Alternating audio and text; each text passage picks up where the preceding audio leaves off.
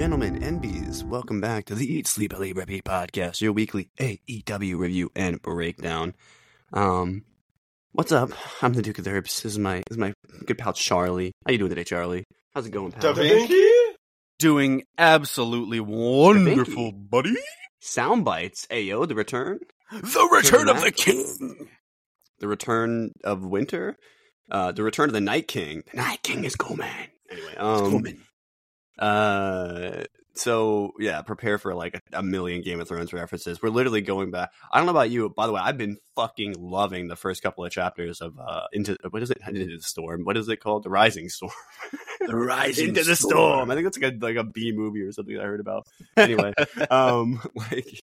but anyway, yeah, no, we've been enjoying some that, but I don't know. As we get closer and closer to next year, I'm probably gonna dip a little bit more back into the Song of Ice and Fire world myself. I love that AEW has a relationship with Warner right now. Assuming that everything doesn't go to shit, that would still be awesome for them to be like more like can we do another House of the Dragon show like when that Please. comes out? Yes, that would be, or like and maybe we can do that with everything. Like I don't know how you do 10,000 ships, but maybe like they try and Tony Khan, don't listen to this because I know you'll try and pull some crazy shit like this off. Maybe they try and do some like Roman Coliseum bullshit where like they have like a wrestling ring in the water or something. You know what I mean? Like it sounds crazy, but you know what, dude? Imagine the insane like wild. You give me that trios match from Rampage and the fucking with water that they can just flip into. Yeah, oh, dude, people would fucking call it ballet, but I would be fucking incredible to see what they would do when they could just have no fucking consequences because the water's there. Oh my god, dude! You know what I mean? Like, anyway. A floating wrestling ring. I kind of just want to see an engineer describe how impossible that would be to do. You know what I mean? Like, because it probably would, right? Like, but anyway, all my weird rambling aside, we got some stuff to talk about, obviously, in this episode. We obviously did not do a review of Final Battle. This, past, what would that have been, Friday night into Saturday, we would have had to record it, because you were in the middle of traveling.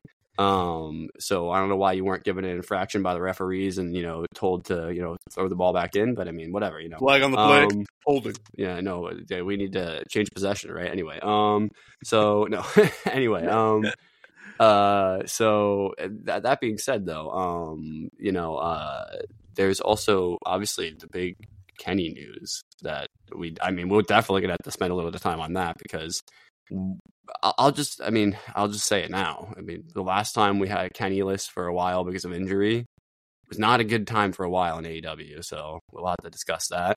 But like I already kind of alluded to, we got Winter is coming, and we got to talk about Winter has come, and the Starks do remember. So we will be, how do you not have Ricky Starks on that? Because he wasn't on. Was he on the show? Yes, yeah, Dynamite. Okay, they should have just been like, it's Lord Starks. No, and anyway, see, never mind. But he should have been the center point. It should have been built around this man. It's fucking literally called Winter is Coming, and he's literally called Starks. Come on now. Anyway, where in WWE, it's what they would have done. You know what I mean? They would have had him in a fucking crown. You know what I mean? They would have had him in a crown, being carried out on one of those. See, if MJF hadn't already done the thing where you get carried out on the whatever that thing is called. Where you got the dudes holding it, you know what I mean? Like, the Lucha Underground, you might have beheaded someone. In Lucha Underground, MJF would have absolutely. I keep seeing clips of Lucha Underground. I'm like, dude, they were like, didn't somebody die in storyline and like get killed off in character? Yeah, like, they might have actually had a fake head roll across the ground. Like, Lucha Underground was fucking metal. Like that's where we talk about the Dante. And Charlie, I swear I bring this match up once an episode, but the Lucha Underground match between Dante Fox, who's now known as AR Fox, obviously signed to AEW, and Ring of Honor, and we also was between him and Killshot, who's obviously Swerve Strickland. So, I still think they should run that match back in those gimmicks and just fuck it, and pretend like it's Bizarro World. Maybe for Halloween that'd be fun. But like, yeah, I mean, just a lot of good stuff to talk about this week. But yeah, no, in WWE they would have just been like, yes, and you are now the king of the Monday Night Raw or something like that. I don't know. But yeah, no, we didn't put it in our little pre-thing, but the Von Erichs showed up this week in AEW pretty big, obviously it's related to marketing for the Iron Claw, but if we could somehow get, even if it's just a few more appearances with them before if they sign with WWE or if they sign with I don't think they'll sign with TNA, but maybe they do a couple matches in Japan. Like, I would not be surprised if they did that. They should do some matches in Japan. They should do some matches in AEW. And if they want to sign with WWE, do that. But sign wherever you feel comfy. That's just my little bit there. Other orders of business to take care of at the top. You can follow this and the podcast itself on Twitter. You can follow the podcast at Eat Sleep Elite, and you can follow me at Banduke. That's BANEDUKE. And Charlie at Charlie with an X instead of an A. Damn, my brain actually froze there for a second. Did you hear the fucking glitch? Anyway, but short circuiting. Yeah, you are the Winter Soldier. I fucking knew it. No, I don't have the metal arm. Damn it! Fuck. Do I need to cut my arm off and make a fucking metal arm and just attach it and then But you know what's crazy is I'm joking, but somebody could do that to themselves and people would be like, "Oh my god, you're so brave." Anyway, can you imagine? You know what the irony is? Obviously, because they have super soldier serum. But if you didn't have super soldier serum and you had a fucking metal arm, you could not. Can you imagine trying to move your torso with a metal arm hanging off of it, bro, without being a super soldier? You just couldn't. You'd be fucked. You'd have to have an arm that weighed like a normal arm. You know what I mean? Otherwise you'd just be fucked. Anyway. But yeah. So, but yeah. And by the way, the following at Eat Sleep Elite, we usually have some pretty cool interactions with us in the community, every now and then. And, like I said last week, we really appreciate it to your friends. If you want to see more action from us, we always do more content. We love to do this. We review Ring of Honor, obviously, every week. We love talking about New Japan when stuff comes up. We're going to do a Wrestle Kingdom review, I'm sure, next month. You know what I mean? It is next month, right? Yep.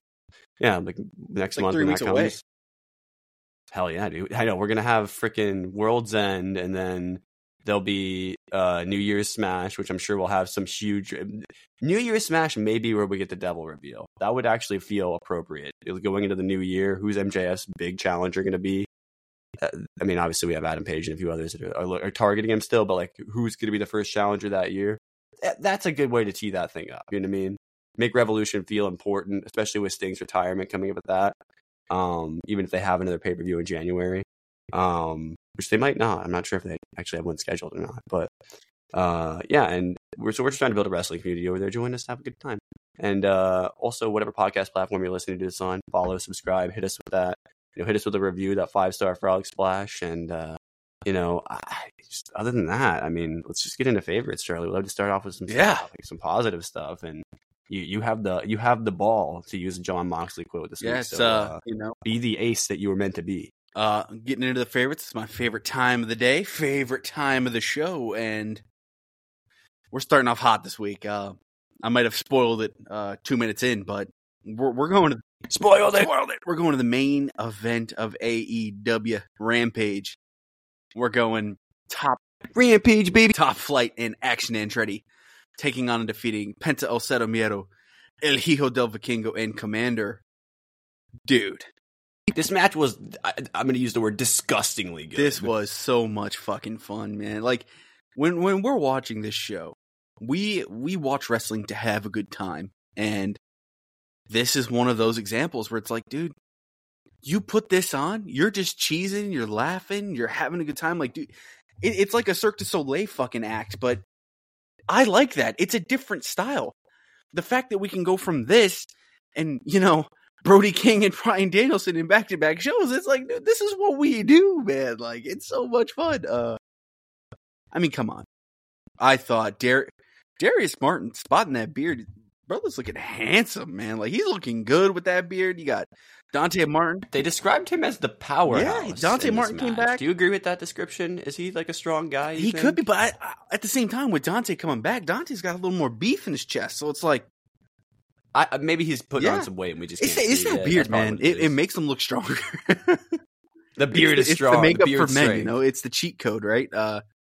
It's just like, Penta with the mask. He looks like he's got plus 10 power. So it's like, it just... he has a cheat... No, Penta does have a cheat code. It for works. Sure. He's definitely hacking. I mean, dude, I thought these 6 guys went out there the very end of the night, the very end of the tapings. It didn't You matter. got that 2K19 boost from all the taunts, bro. Remember I used to give you a fucking power boost. That's exactly what game? it is. That's why he spams the taunt button so much. He got stuck on the emote. But dude, I am in awe of How is often these AEW guys. not Fortnite? Come on, a Penta Fortnite would fucking slap so hard. You know how much money that would make? That would make so much money. Be stupid. But yeah, Action Andretti. Winter is coming. It kind of seems like the anniversary of his beginning, right? And I thought he excelled tonight very well. The spotlight was on him. All right. This trio, it is announced on Collision, they're going for the titles next week. It's time. We don't need fucking long-ass trios title reigns. Right, you literally haven't even had the champs on TV, and they're one of the most over acts. That tells me that if you want these championships to be utilized as one of your TV titles, which is basically how they've been used, and if you're not gonna have them go for the Ring of Honor trios titles, fucking do it with your AEW one. Seriously. Literally, and because I think if anybody's bound for those trios titles, it's probably Dalton and the boys again, because they keep teeing them up for it. Let's get back to where we were at and how we felt in January and February and March when the trios titles were the best match on the fucking show week in and week out. And you do that with teams like this. In either of these trios, dude. Seriously.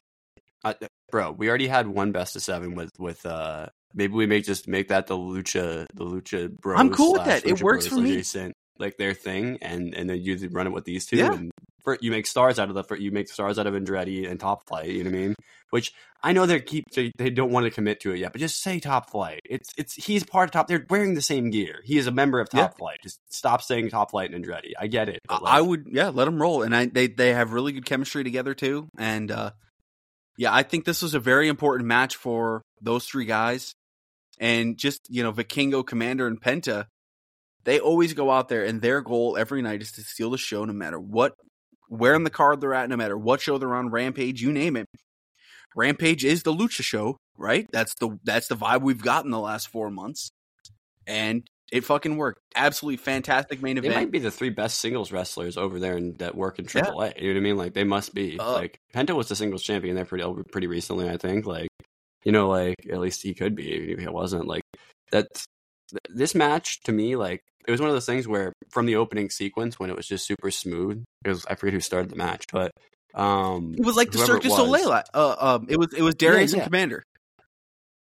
Yep, you're right. And as soon as I was like, okay, we're gonna have an opening 5 minutes of this match that's gonna go into a commercial break where they're just gonna be doing everything, and it'll continue through the commercial break, never lose any momentum, and then right before the commercial comes back, they'll slow down a little bit just so they can hit that speed again. You know what I mean? And even the second tag of Vikingo and Andretti, it continued that act. And it's these are elite level gymnasts, man. They're not 100%. No matter what you think of their talent, if you're like, oh, it's wrestling, it's so dumb. And dude, think of it as a fucking sports act, man.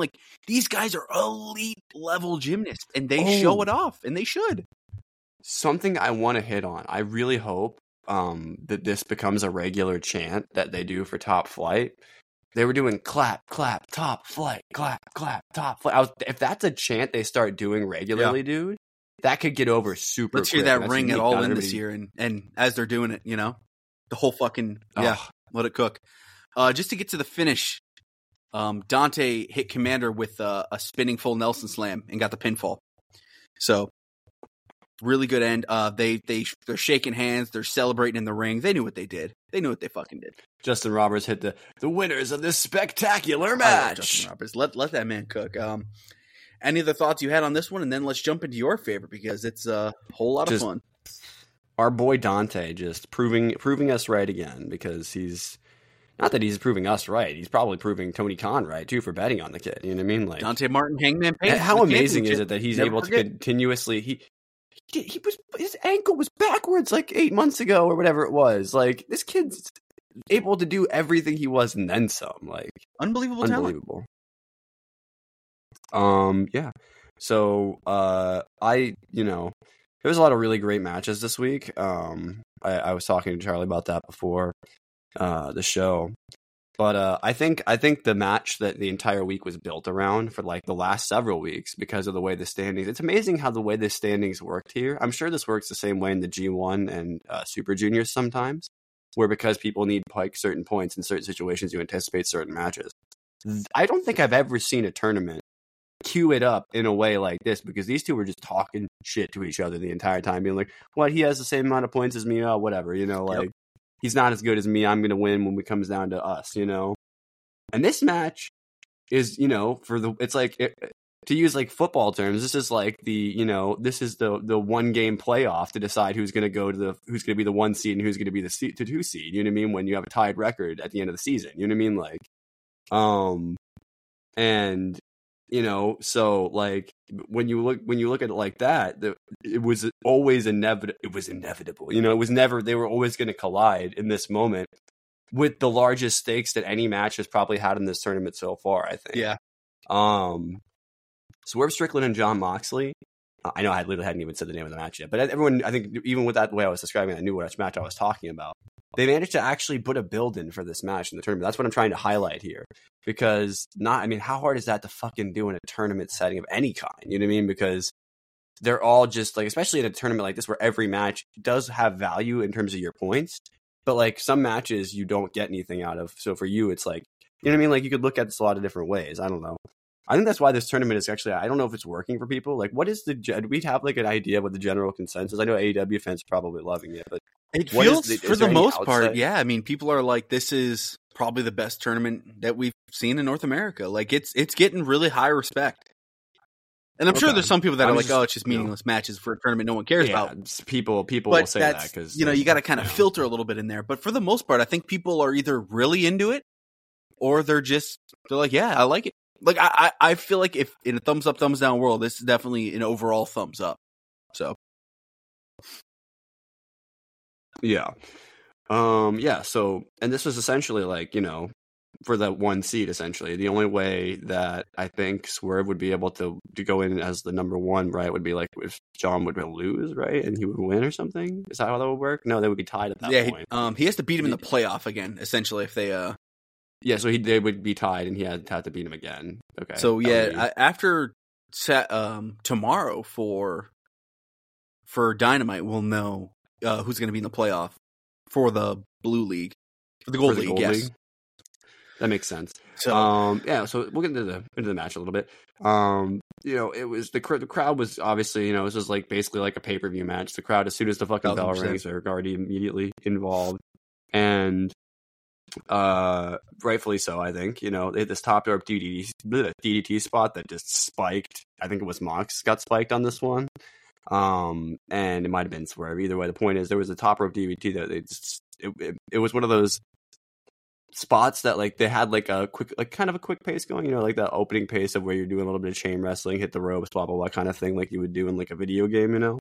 And then I mean you do it in a wrestling match too, obviously, but and then you hit a spot like that. It's just like, oh, okay, this is going to be a knockdown, drag out match. Just kidding. We're not doing the, you know, Swerve can do his athletic spots as part of that, but it's going to be all about who's going to, you know, have the wherewithal to make the game winning play, you know, like, and I mentioned that whole build. I do think this match delivered on that.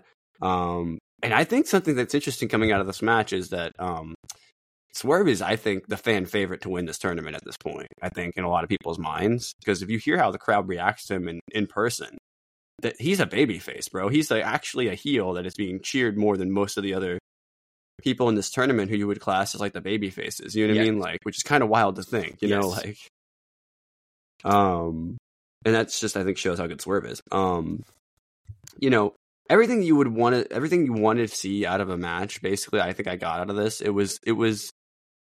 There was the hard-hitting nature. There was the Swerve trying to be, you know, trying to prove that he's as nasty and mean as Moxley. There was Moxley trying to be like, nah, you're not. They had essentially Moxley just taking one extra shortcut that Swerve didn't take at the end in order with like the grab on the trunks. That's essentially how the match ends, is that Jon Moxley ended up going up 12 points over here, 9 to Swerve here now in the tournament because he grabs the trunks.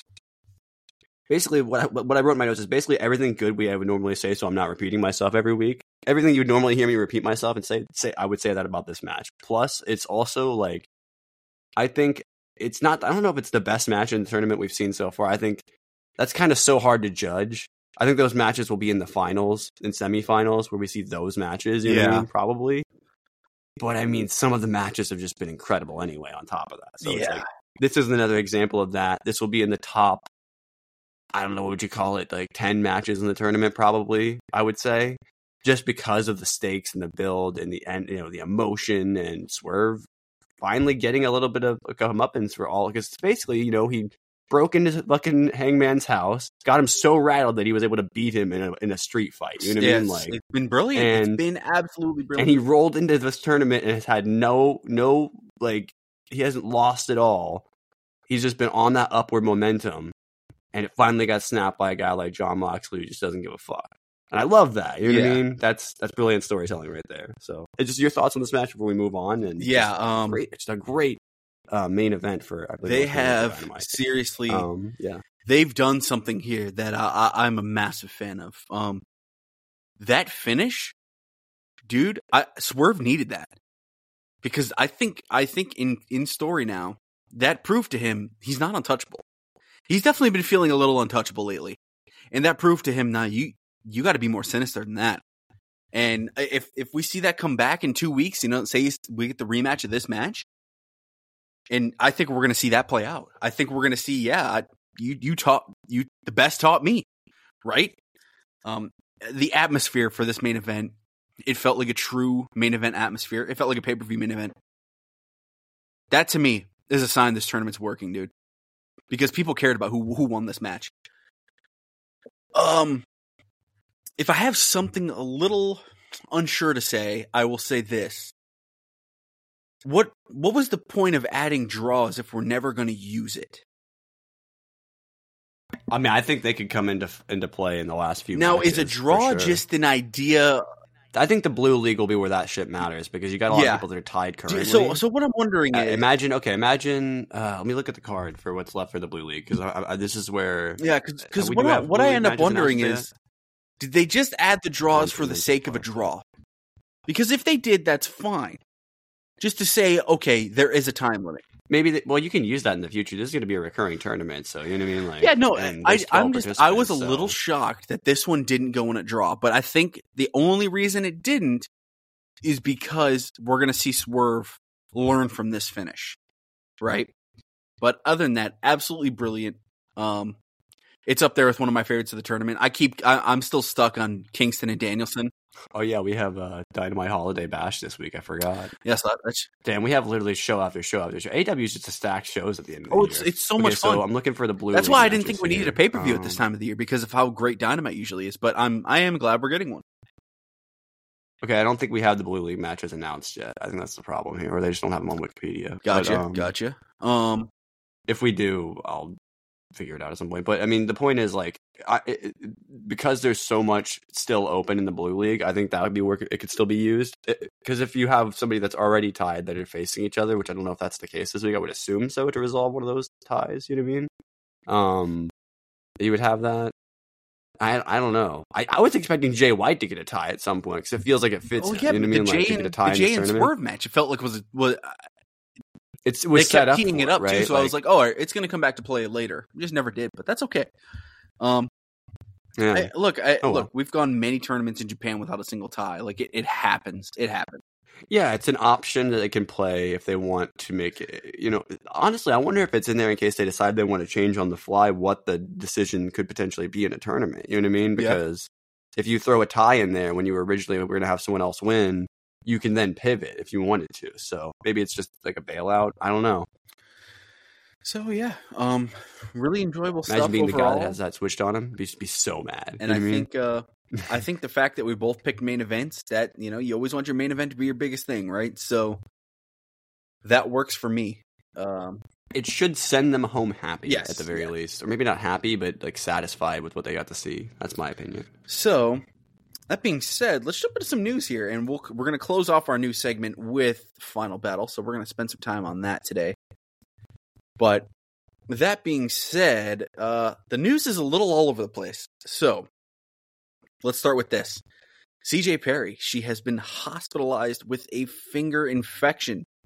She posted a picture on social media and dude, her finger is fucking huge right now. So yeah, that looks bad. Made her way up to her arm, and she's in the ER. I as far as I know, even live speaking as we're recording this on a Tuesday, she's still there. So hopefully that all gets figured out. I mean, when you let that shit go for too long, it can get bad, I think. Yeah, so, like it could get real bad. If you have a lot of infection in you, I assume it takes a while for them to get that shit out, even with like antibiotics and stuff like that. Definitely. You know what I mean? Like, and then you have to make it so that the shit doesn't like get permanently deformed, I would assume. You know or what I mean? lose like, the fucking thing. So yeah. I mean, that would be fucking brutal because he would probably be done, I would assume, as an on-screen person at that point. You know what I mean? Like, this is the kind of thing that which would be fucking metal. Can really affect her life. So obviously, we're hoping the best for her because, that is some scary shit. Based on the fact that we're not hearing like, oh my god, she's dying. They're obviously thinking they're gonna be able to at least keep her alive, which is good. You know what I mean? But like, yes, fuck, people, like medical emergencies. The world is not a safe place, people. It's just take care of yourselves. Fuck, drink water. And the medicals do not stop. Bandido has undergone his successful surgery for the second time. He took to social media to say, second surgery was successful in first place. I want to thank you, God, for always keep with me. To AEW workers and fans who always support me. And a very special mention to Tony Khan for all the attentions that he've had to me and my family. Thank you very much. You always like seeing that. So again, we're hoping the best for Bandido. And do you think I have the correct understanding? Maybe I'm wrong, and maybe someone could ask this to Tony Khan at the next. But I'm pretty sure when AEW wrestlers, any kind of medical shit, Tony Khan usually covers it if they're under contract. And even if they're not under contract. Yeah, true. Mark Davis wasn't under contract yet. One of the guys, he got him. He paid his medical bills out of the fucking kindness of his heart, which ended up getting them to. There was another one. One of the guys that wrestled on Dark consistently. Well, if he's wrestling on Dark consistently, you might as well. He's one of your wrestlers. Yeah, it was at the Universal tapings because the Young Bucks covered it on BTE, and the guy he actually took to social media and thanked Tony as well. So it's like this guy's not signed. Like that's doing a good thing. Okay, here's the big one. Not that those aren't. Kenny Omega. So this story has been kind of unraveling very fast. And as of Wednesday, there might be more information that we don't have. But this is where the story's at right now. Kenny Omega is currently out indefinitely. And he has been diagnosed with diverticulitis. So... What is diverticulitis? Like, do we know? Diverticulitis, it essentially, I'll get the exact term for you, but it has to do with like an infection in the colon, I want to say. Your digestive tract. Small, bulging pouches develop in your digestive tract. They become inflamed or infected, and it can form, essentially, your digestive system can be completely fucked. So, very bad, very dangerous. The longer it goes on, the worse it gets. Big key there. Kenny did not let it go on crazy long. He got it fixed. But here's what we have from Meltzer, who I'm assuming got this from probably Kenny. I did not hear if he had surgery yet on it, but he was rushed to the hospital Friday. Important date. He had been in a lot of pain, and he thought what happened was, you probably all remember, is that he had a hernia that was really, really bad, which caused him to miss a long time period off. He had been hurting really bad, and he presumed it was a hernia. He had bloating, which he thought he may have messed up his diet somehow and eaten something wrong. But he just kept training on it, working the match as he did with Ethan Page. Kenny's a fucking animal, dude. He was hurting really bad on Wednesday when he did the promo with Jericho. By that point, he went to the hospital and found out he had diverticulitis. It was a really bad situation in the sense of, had he not gone in another day or so, it could have been horrendous. And that's when we're talking about like serious, like life-altering, life-threatening stuff. Like he wouldn't be able to like not to even talk about wrestling again. Guy probably would be like on machines. For the rest of his life. That's when it gets like if really, he even survives. really bad. Yeah. So letting it now we know Kenny fucking wrestled the match with like Ethan Page having diverticulitis. Which is metal. Holy shit. I mean, he didn't know, but and we'll get into his promo on Wednesday, which I had talked to you, I want to say Thursday. We'll just say it's a weird ass. And you remember me talking to you, right? Kenny off the on Thursday. I thought he was fucking dude, it was like really fucking weird and bad, and I was surprised. Now we know the guy was like on another planet because he's like either really high on pain meds or in a lot of pain. And I don't see Kenny as the guy that would take pain meds like that. You know what I mean? I think he was just so out of it and he didn't know why. And he's clearly the kind of guy that doesn't go to the hospital about things. So that's how he ended up in the state that he was before. So people were probably like, "Are you okay?" And he was like, "Yeah, I'm good." And they were like, "Oh God, here we go again." You know, like Kenny Omega is a fucking animal, and he deserves I can't, dude. That match with Ethan was so good. It's like when he wrestled for a year on inverted controls, man. The guy had vertical wrestling fucking classic matches. That is so crazy to me. The fact that Danielson and Omega are in the same company at the same time in our life is kind of insane. And we'll probably never. Thank God Tony gave us the match when he did, because we're probably never getting it again. No, and he can pull the plug, dude. I'm telling you, the day that shit hits max, if it does, I won't jump the gun here, but if it does hit max, AEW, that day, I'm going to the first Grand Slam and watching Kenny Omega Danielson again. I have to see that match again. Do you imagine the power move would be if WB snagged fucking WWE, right? But then Peacock just took all the WWE content off of Peacock, sold the fucking, rights to that to fucking the WB who would want it for Max, right? And then they just snagged up AEW's fucking TV contract and then fucking put it on Peacock. You know what I mean? That'd be pretty nuts. NBC AEW. You know what I mean? And our last little bit of news before we get into Ring of Honor, it's kind of maybe some optimistic news for AEW. And this comes from the Super J Cast. So we haven't covered very much on our show Okada contract situation. Because he would never leave New Japan. Exactly. Right? That's been the thought. Right. His wife, super famous in Japan. She's not leaving Japan. Just won the title like last. Did he win the title this year? Or was it last year? He was a champion this year. Sonata won it off him. It was he lost it to Sonata at the pay-per-view, right? Yeah. So everyone's kind of always had in the back of their mind, there's no way. Like, he'd never leave New Japan. And how cool is that he wanted the goddamn World Cup? What a cool fucking story. Anyway, and we're hearing about this Will Ospreay deal. And Will Ospreay is still going to work New Japan. Will Ospreay is still going to live in England. These are very big notes, guys. Like, Will Ospreay's deal with AEW, it's like Neville Pac. He still lives in England, dude. Like, he just makes that flight. Yeah, it's like that. That was the decision that he said in some interview recently that, I heard that. We know about Okada and his relationship with Nick Jackson and the Young Bucks. Like, those are some of his really good friends. They essentially made life in America when he lived here for TNA. There's a whole big story about that in their books. Like, they really bonded with each other, and they brought that bond to Japan. And anyways, long story short, Super J Cast, he had a tweet.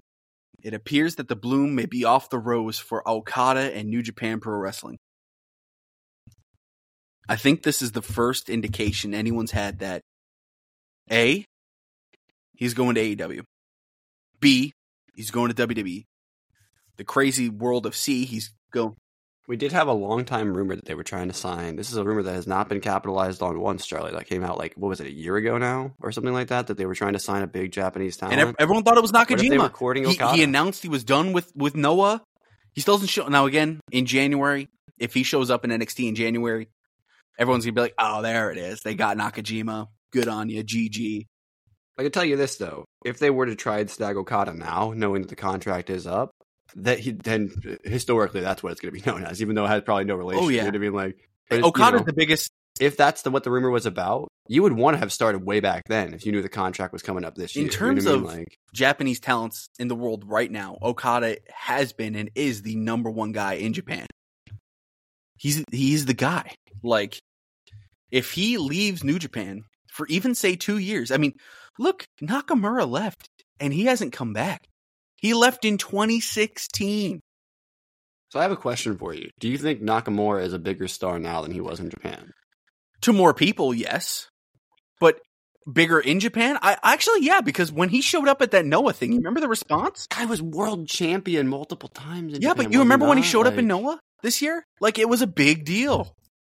When Nakamura, when he's done surfing in Florida, he'll probably do maybe like a 1 year of New Japan shows, right? Just, goodbye shows. Like feel like that's what they do there. Dude, the guy was a 3-time world champion of like a legit world championship legacy that Dude, he was the greatest he was the greatest intercontinental argue. champion of all time. He made the belt. Like, but you look at where he's now in terms. Yeah, he was 23 when he won the IWGP title. That's crazy. Dude. Yeah, Nakamura's a massive star. He's a legend. He's like Tanahashi. He's a legend. So I don't know if Okada actually joins AEW in 2024. That's something I never thought was possible. If he joins WWE in 24, that's something I never thought was possible. Look, you're not going to get him to wrestle a WWE style. Like, he's going to create his own waves. No, he's going to wrestle Okada wrestling. It's Gunther, man. He's going to create his own waves. Oh my God, that match, dude. And Gunther versus Nakamura was great, but Gunther versus fucking Okada, bro. I mean, you can forget about it. That's the kind of match that I'm watching. Like, I tune in for Gunther. Like, that's what it is, and it's So I think as of today, we're gonna start monitoring this because if we're on Okada watch. So, okay, let's jump into Final Battle. Yeah, let's do this. All right, 100%. So 0 Hour. If you guys know 0 Hour on Ring of Honor shows, you know the deal we're about to go through. Ty Valkyrie, she defeats Jasmine Allure. Good for her. We have the Von Erichs, Marshall and Ross Von Erich, defeating the Outrunners. Dude, these guys got some sauce. Oh, yeah. They definitely seem like they could be potential. They got some fucking sauce. Fuck it, throw them on the show. It's nice seeing Kevin Von Erich there, too. I dig it. Oh, yeah. You can tell. Stuff. I feel like one of these guys. Of course, they wanted to wrestle the Outrunners too. You know what I mean? It just feels right. You know what I mean? I feel like they were like, "Hey, we saw those guys that look like '80s wrestlers. We'll wrestle them." You know what I have no idea what their mom looks like, but I feel like one of these guys has the dad, and one of these guys has the mom. They're one of those pair of brothers. That's so different. You don't got to be that pretty to be a wrestler, especially in AEW. So it's really cool. We have a survival of the fittest qualifying match where Brian Keith defeated Jack Cartwheel. Dude, are you kidding me, man? Bro, this is like literally a match that we would have wanted it thrown on here for no reason at all. And this was a last chance qualifier, essentially. And Righteous Reg put out maybe my favorite tweet of all time during this match. He said, he doesn't know if it was the Vietnamese iced coffee or what, but that Brian Keith and Jack Cartwheel match had him doing the robot. I saw that. I don't even know what that means. I saw that. Awesome. And I was like, if I ever start hitting the robot during a fucking wrestling match, I got to be into it. So that really got me. This was fucking awesome. Guys, it's on YouTube. Seriously. Just, if you haven't seen this match and you're just sitting around, right? Hand on meat, like, dude, just go watch this. You'll enjoy it. I promise. Better be the Meat Call of Duty map. By the way, I saw they added that to the wrestling playlist. Dude, that's actually brilliant. But I think I don't know if it's going to be gone in a few hours because they're adding a map called Shipness, which could be good or bad. You know how it is with Call of Duty Christmas maps. Yeah. So Tony Khan hits the stage. Yeah, no, I really like that. And he starts talking about how last year's Final Battle marked Jay Briscoe's last match in Ring of Honor. Got a little emotional. He and Bryan Danielson had their only singles match against each other on Final Battle in 2003. He hyped up the show and he announced, "We're going to have one more match." Out comes Daniel Garcia. One more match. Where Daniel Garcia takes on and defeats Blake Christian. A pretty enjoyable match. We jump backstage again right before the show starts. Tony Khan's backstage, and Eddie Kingston interrupts him. He wants a match tonight. He said, "Hey, man, I'm the world champion. Why am I not on this show?" And I was like, in my head, I'm like, you know what? You are right. And it would make sense for... That made so much sense, dude. And Eddie Kingston, of course. Even if he's losing his title in this tournament, it makes sense for him to defend it here because it's still his title reign was given a numbered. His days were essentially numbered when he put those titles in the tournament. Either that or he was going to become a new champion, essentially. You know what I mean? Like, just like when he put his world title on the line for the Ring of Honor world title. You know what I mean? So in walks in Anthony Henry, and I instantly get a little giddy. I'm like, oh, fuck yeah. They make a Proving Grounds match for the show. Okay. Main card time. Here we go. We open up with the AAA Mega title match. El Hijo del Vikingo defeats Black Taurus to retain. Dude.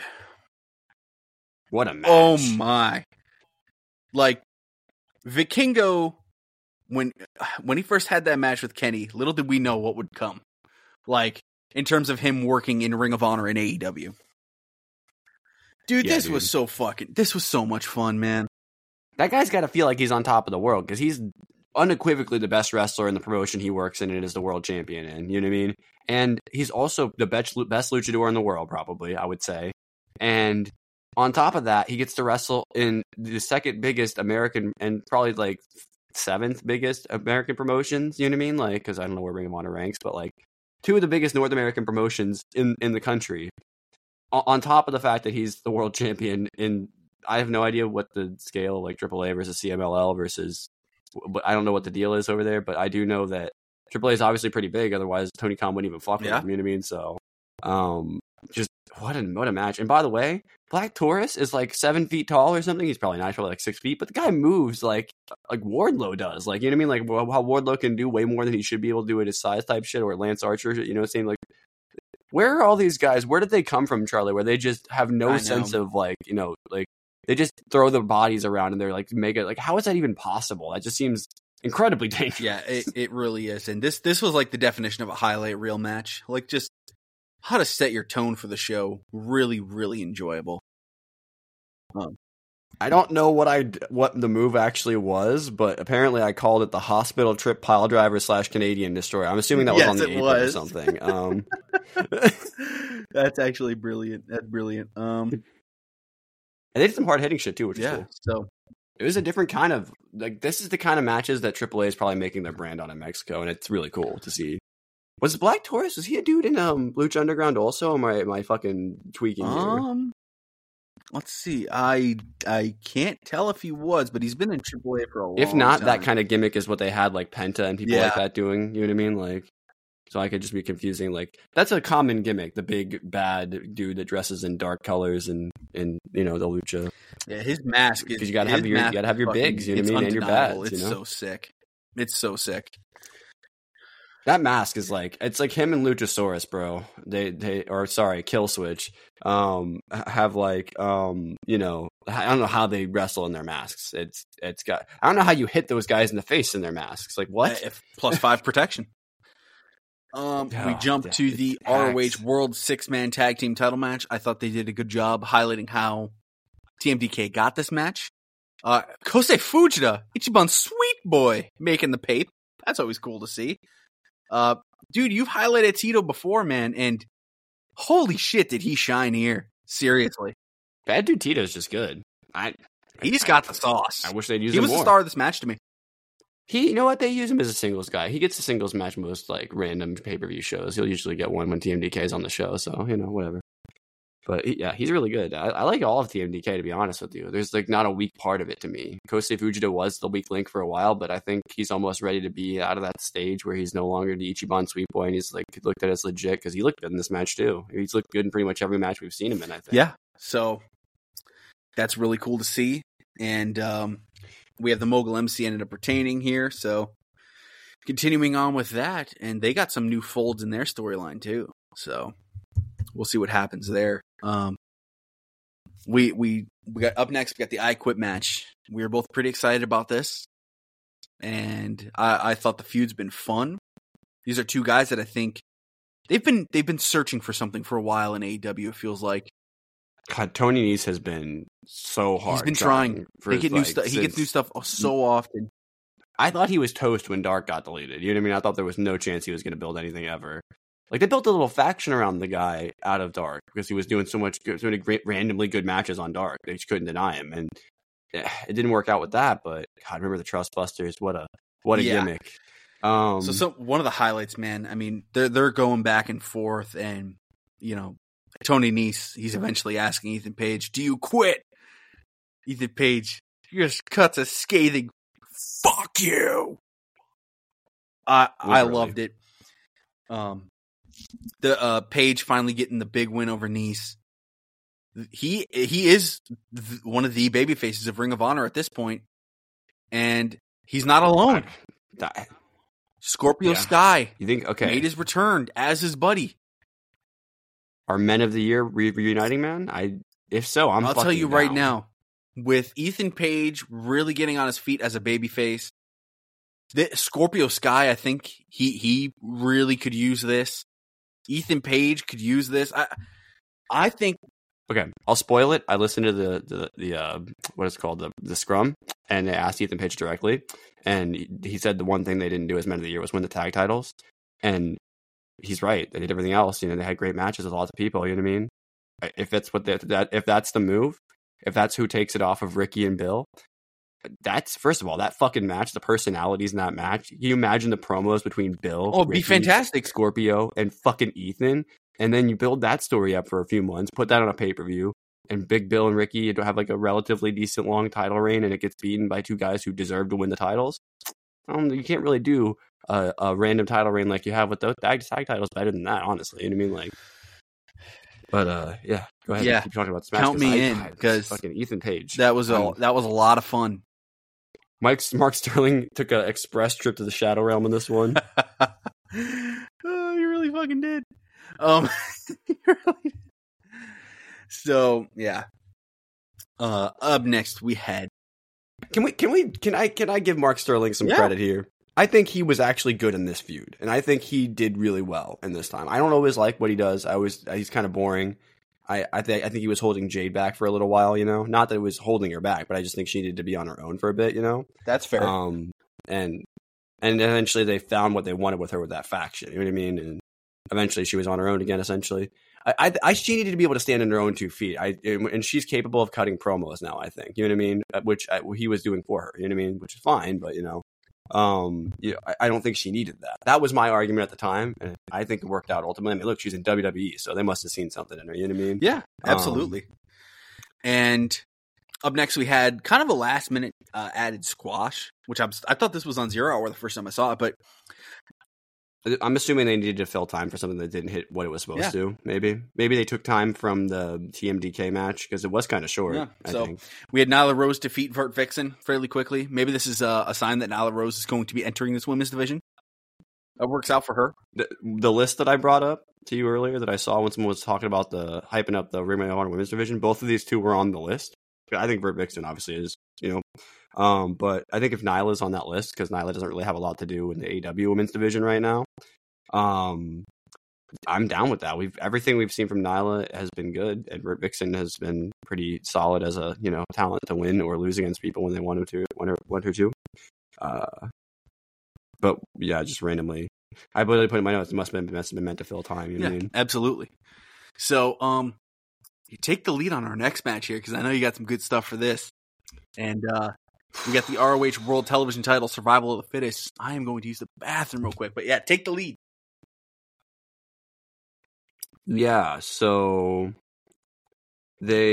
I need to look up how this match actually works. So let me go ROH Survival of the Fittest, because I don't think I fully understood the rules going into this. I knew it was going to be an eliminator match.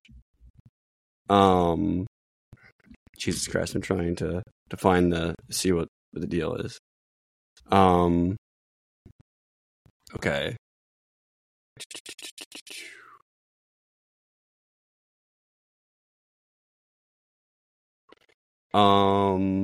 Sorry, I'm not like trying to just pause here. I'm just trying to figure out how this works. Okay, so the point is, like, there was a lot of first of all, I really want to say about matches like this, eliminator matches, I do actually think they're a pretty good match type. I think they can add a lot of more drama. Like, I think that's why for so long you had the pay-per-view of Survivor Series revolve around the Survival Series elimination match, because in real time, an eliminator match is like super exciting. I actually love playing them in 2K when I play MW2. When I play NW2, yeah. When I play WWE 2K and I'm playing matches, sometimes I'll just throw an eliminator stipulation on there on a title match just because it makes it a little bit more, if it's like a fatal 4-way or something, or if it's 6-man. If it's something like that, it just adds a little bit more drama to each pinfall, and you can, get a lot more near falls that are actually pinfalls and they're just eliminations. I don't know, the style of match, I was a little confused at first because people were kind of just jumping in and out of the ring, and like I don't know if there were some like really weird rules that they wanted to try and institute in this match, or that's been traditionally how it worked. But after a little while, it was just people just going in and out of the ring and just trying to eliminate each other. I I put something in my notes that I don't know if it was actually just like because this is like a weird tournament thing that they used to do, but like there was like a Charlie, Yes. are you there? There was like a big at the beginning they were doing like I think a thing where they were trying to tag in and out a little bit. Like there was like you weren't like the legal man at first or something. Yep. Like they stopped. They did the smart thing and stopped caring about that after a while, you know. And I think that's probably how these matches are designed to work. Like it starts off with you don't want everybody in the ring at once because I don't know, maybe because they could all team up on somebody and eliminate them. But I mean, what the hell is an eliminator match anyway? I was trying to figure out how the rules of this work, but I couldn't find it anywhere. Yeah, so essentially it's just an elimination match, right? And it's all about getting down to that final 1v1. And you know, I don't know. There's a dog barking at me. Interesting. Well, shit. Do I let it down? I guess I will. But yeah, our boy was made, man. Our boy was fucking made. And that made me so excited, you know? Grab this. Yeah.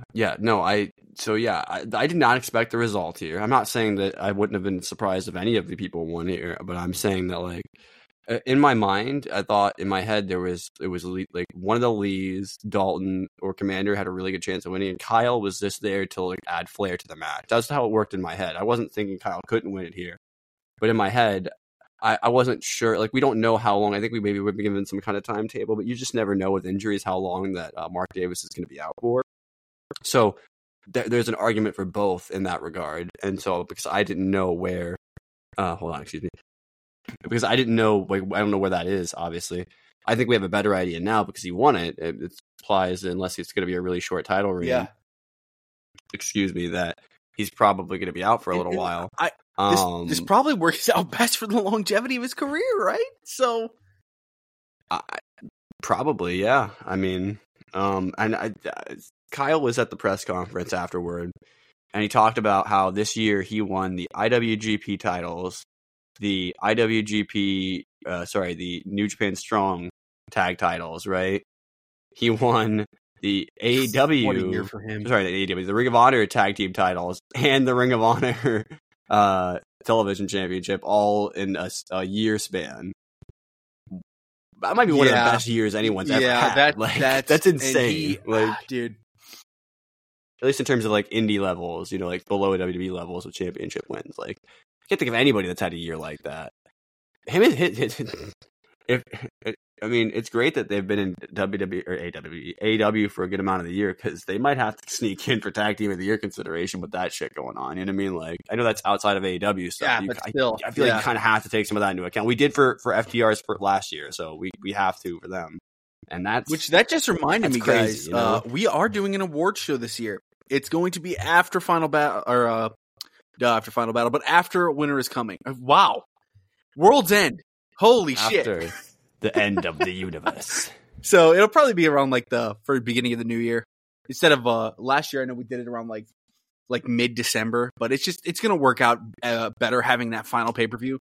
Well, by mid-December last year, we were done with it. Yeah, we were like we didn't have a Continental Classic or anything, so yeah, we're just gonna do that, but we will be doing that again because that was a lot of fun for us. And the only show we cut off was Holiday Bash, and we just considered that as part of the next year, but nothing on Holiday Bash was like spectacular. Just another badass Jamie Hayter match, right? So that was the only one we were like, oh god, I miss her so much. But hey, up next, I gotta ask you, man, Wheeler Yuta, Tom Lawler. We have the ROH Pure title match. Rustling the jimmies. I had a feeling you were gonna vibe really well when I saw. So I did not see this match live. I at this point I was done. I was out. I was ready to go. I had to sleep, and I was. I woke up.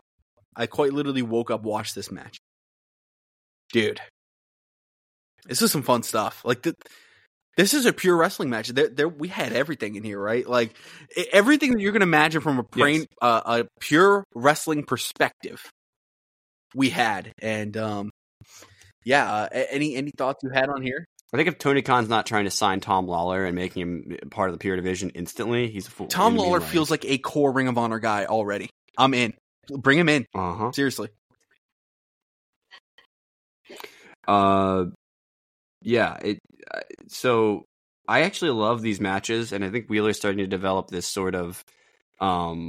I've talked about it actually a lot recently with Wheeler. He's essentially doing a tribute to the reign that we had from Nigel McGuinness back in the day, and he's doing a lot of the stuff that he would do. He's getting people to expend their rope breaks and using submissions in the ropes. He's getting behind on rope breaks early, but then using sort of like underhanded tactics, like using a closed fist while the ref is checking something, right?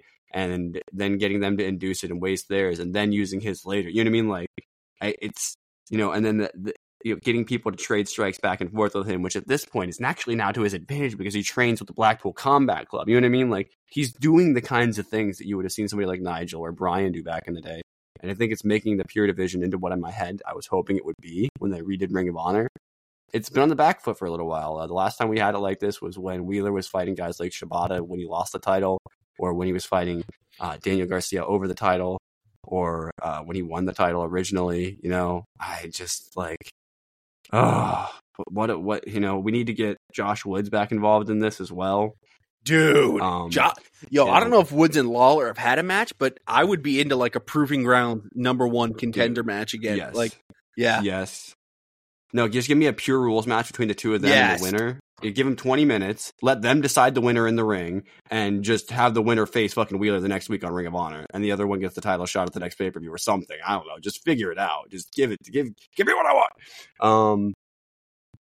There was a lower energy to this match, but that's just some pure title matches are going to be a little bit slower. And I think that it was also right after, that insane World Television title match, which, obviously the crowd was probably a little dead after, especially with Kyle winning, which Kyle is also super over despite being a heel, you know what I mean? Which I think is kind of wild, people just know. He's got the sauce. He's absolutely got the sauce. So indeed. Does the sauce. All right, we got to talk about the next match. So Hook did make the save during this match, and then Hook and Tom both had their balls sent to the Shadow Realm. So there's that. If you want to know what actually happened there, they're setting up Hook versus Wheeler Yuta. Obviously, we have the FTW rules match on tap. I think that's already been dated, right? When that's going to happen, or maybe not dated. It might be next week at Holiday Bash at some point. You might be correct. But yeah, so they're still setting that up. The next match, we got to talk about this, man. It was an awesome match. Let me just say that first, right? But Charlie, this result. Yeah. I love Keith Lee. You got to make Shane Taylor at some point, dog. Yeah. And you know what? I will say this. We've seen some really, really good matches out of both of these two. And I thought the build-up, it felt like it was going to be more vicious in a sense than it. Now, I'm going to call him out. This is the third fucking pay-per-view we've seen Shane Taylor have a fucking not main event match, a big storyline match. I think this is the second time against Keith where we've had him have a big fucking time match where he's setting him up like they're going to turn Shane Taylor Promotions into something worth the shit. And look, if you're Lee Moriarty right now, like you're probably like, okay, I'm fine if I'm losing as long as Shane gets his. And then Shane loses, like, and now you're just like, oh, I'm stuck in fucking limbo forever now. Like, these guys have been working so hard every week on Ring of Honor. Because not every week. Every week they've been featured on Ring of Honor. You know what I mean? They can't get TV time, and you're just gonna bury them like that. How does it ever get over again? Right? Like, yeah. And I don't think there was enough squeeze in this match for just the match to get him over too. So it's like, it's an unfortunate situation there. It really is. So, but yeah, that's probably the biggest disappointment for me coming out of this show. It was the one miss, in my opinion, on this card. Everything else was fucking great, but the match was awesome too. It was big mini men slapping meat, but we had meat as awesome chance. The crowd was into it.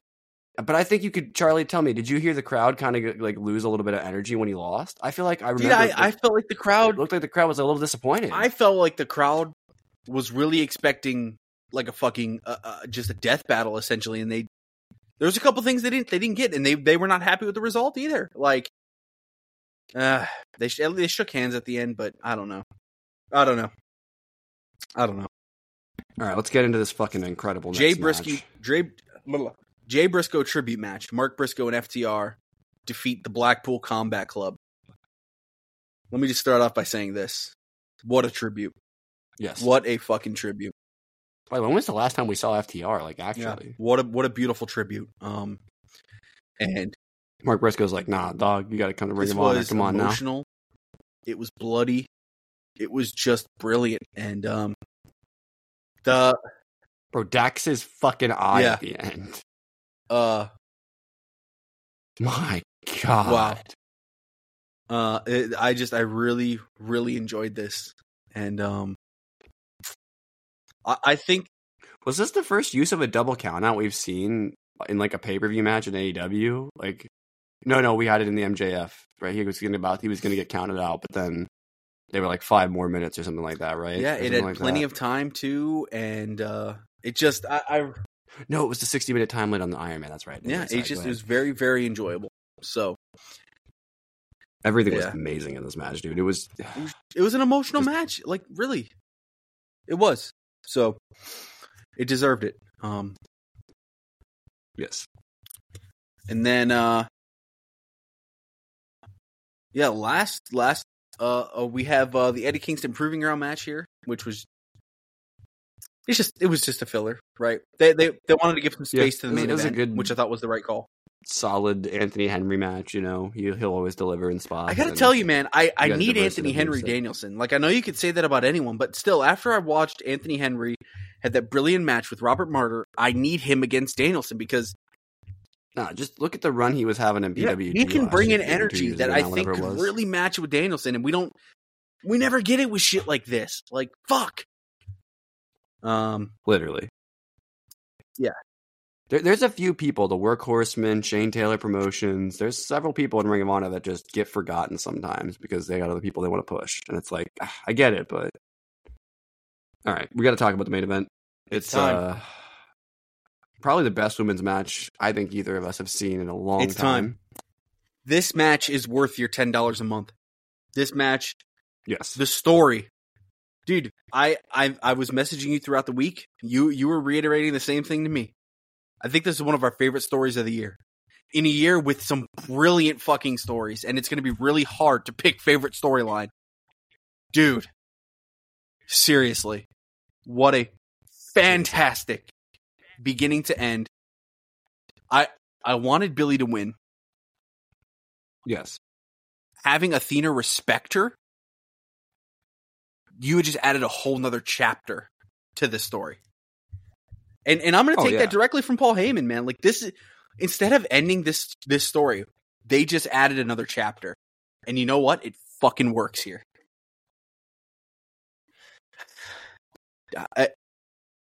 She didn't finish the story, but you know what? I'm okay. She'll still do it before Cody does. Because, I'll tell you this right now. I was thinking about it. Having Athena still run Ring of Honor for, say, the next 6 months with Billy now, maybe as her right hand. And I don't know if we're going to talk about this, but they announced something pretty significant. And I actually, you know what? I don't think it was meant to be public yet. So, but, because it wasn't on the TV tapings, or it wasn't on the TV show. It was the tapings, right? So we'll talk about that next week. Yeah, it was for the show for next week. Yeah. Which, I mean, if you look at the Ring of Honor tapings, you can find that. Yeah. So just in case people haven't seen it yet and they don't want to, we won't mention it, but yes.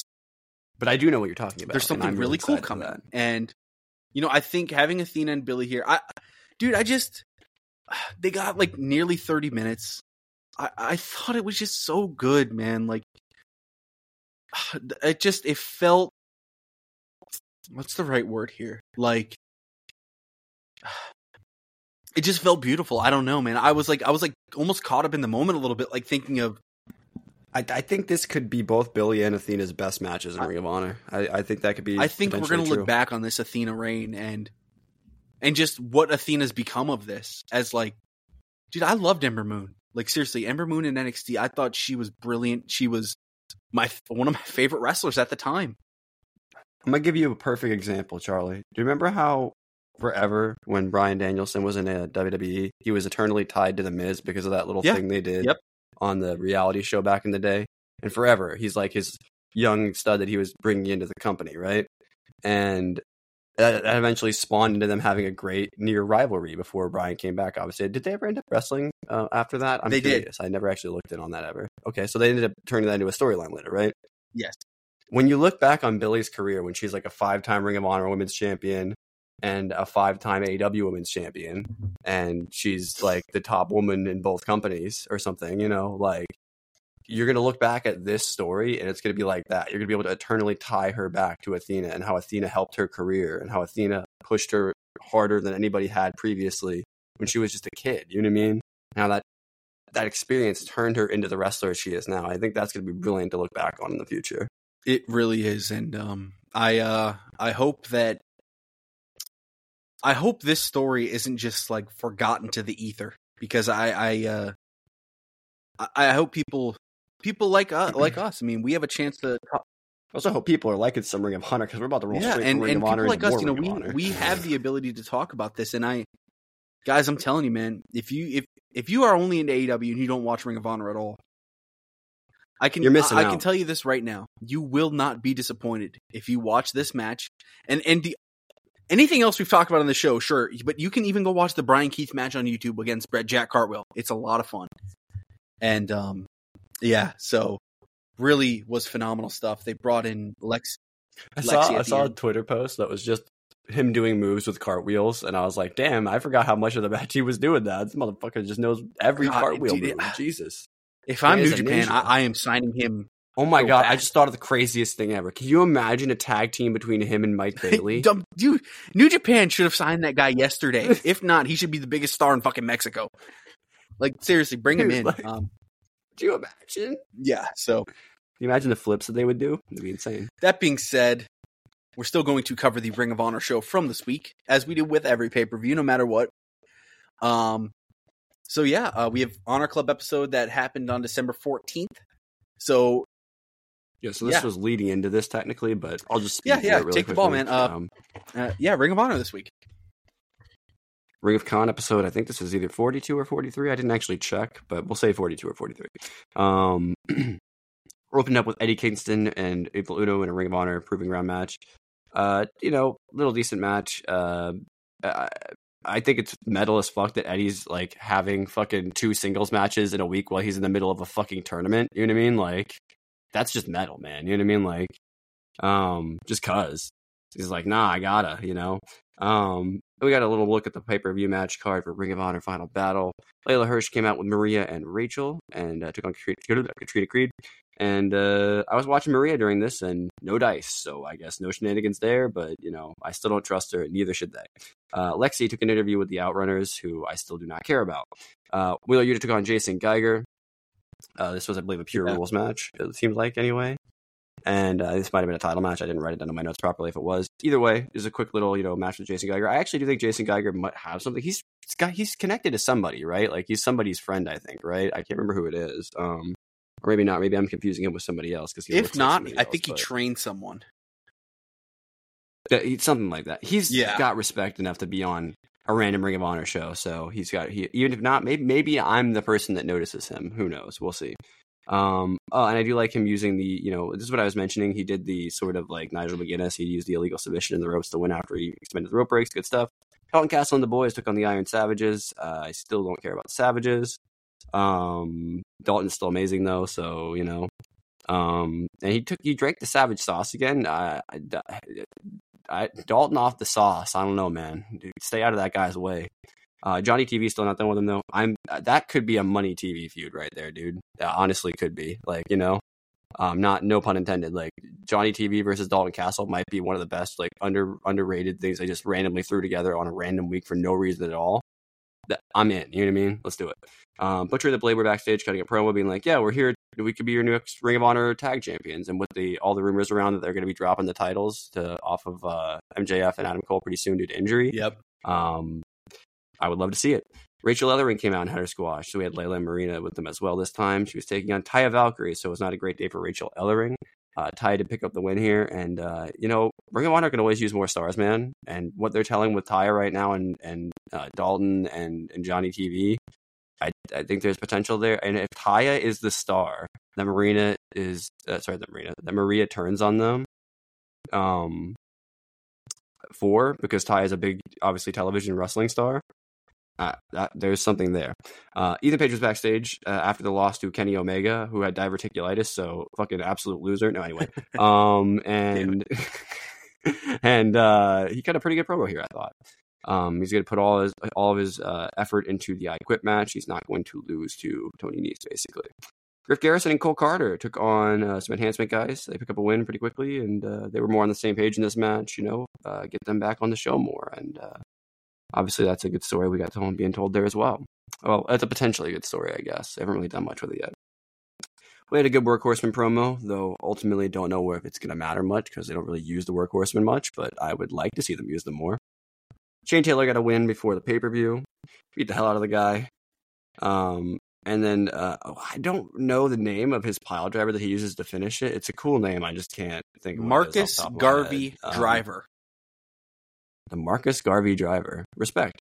I'm not sure if the guy was enhancement or he has potential. I don't know. There's always guys like that. Sometimes I can never keep it straight in my head because there's so many random people on Ring of Honor. We had a TV Championship Eliminator match promo video, so they were just hyping up that big match.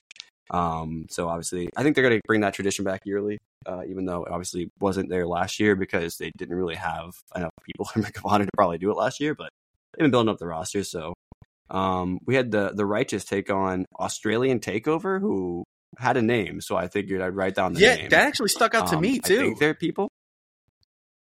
I don't know if they are anybody, but if they are, I think they said that they're big in Australia wrestling scene. So we've talked about this recently. If there's an untapped wrestling scene, it's Australia. You know what I mean?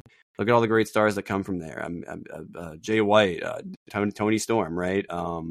Various others. You know what I mean? It's there. It was one of the places Triple H was going to target, I believe. Obviously that just never ended up happening. So Australian Takeover. I don't know what the deal is there, but they didn't get much here. Their tag out was denied by the Righteous, and then this is what I wrote in my notes: the God of Blood dined tonight under autumn sunshine. So there we go. Which is the name of their finisher, if you didn't know. So I wrote some poetry there for everybody. All right, Lexi was backstage with the Infantry, who cut a pretty decent promo here. Again, I just want them to pull the trigger on those guys. We had Brian Yawn Cage taking on Gravity. This match pissed me off. Something that would note here, House of Torture is allied with the Mogul Embassy, Charlie? House of Torture ROH, question mark? I guess they must have teamed up with them during during the tournament, during the tag league. Hey, if we're getting some House of Torture on AEW, listen, we used to hate those guys. We actually, the show is fantastic. Yes. Everyone else, I'm a little indifferent now, but show, fuck yeah. Yeah, bring me some show. So we had some good anti-air systems installed on Brian Cagebot, and Gravity was the second week in a row they've had him fucking losing when I feel like he's so over with the crowd, bro. I don't know, man. They gotta fucking figure this shit out with Gravity at some point. He's over, man. Maybe they're just waiting. There's something I don't know. Yeah. It could no. I think they're waiting for. I think they want to tag him with Bandido. I don't think they want Bandido in the singles championship realm right now. I think they want him to be a tag. I think they want him and his brother versus the Lucha Bros to be a major pay-per-view match. Yeah. And it'll be huge because it's two sets of Lucha Brothers essentially fighting each other. So Rachel Ellering was backstage and she got roasted by Maria and Taya Valkyrie. And Taya Valkyrie caught a stray in this, which is why I think she might be involved. You know what I mean? Rachel is still sus out by all this. She's like, I don't know, man, this is weird. Everyone's like, do you think this is going anywhere? I don't. I think it's just gonna I think it's a story that's gonna burn out before it actually reaches anything, personally. But if anything, it feels like it might just be a TV feud for a couple weeks, which, hey, I'm cool with. Yeah. We had a 4-corner survival tag team match. The Workhorsemen took on the Outrunners, the Infantry, and the Butcher and the Blade. Meat got chopped here, and it was kind of a slow match. Dragged the lake on the Outrunners, and you got your Butcher and the Blade.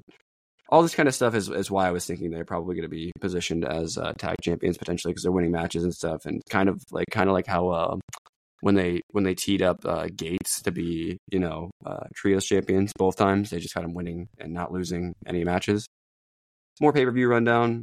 We had Athena take on Roxanne for the Ring of Honor Women's World Championship Proving Ground match.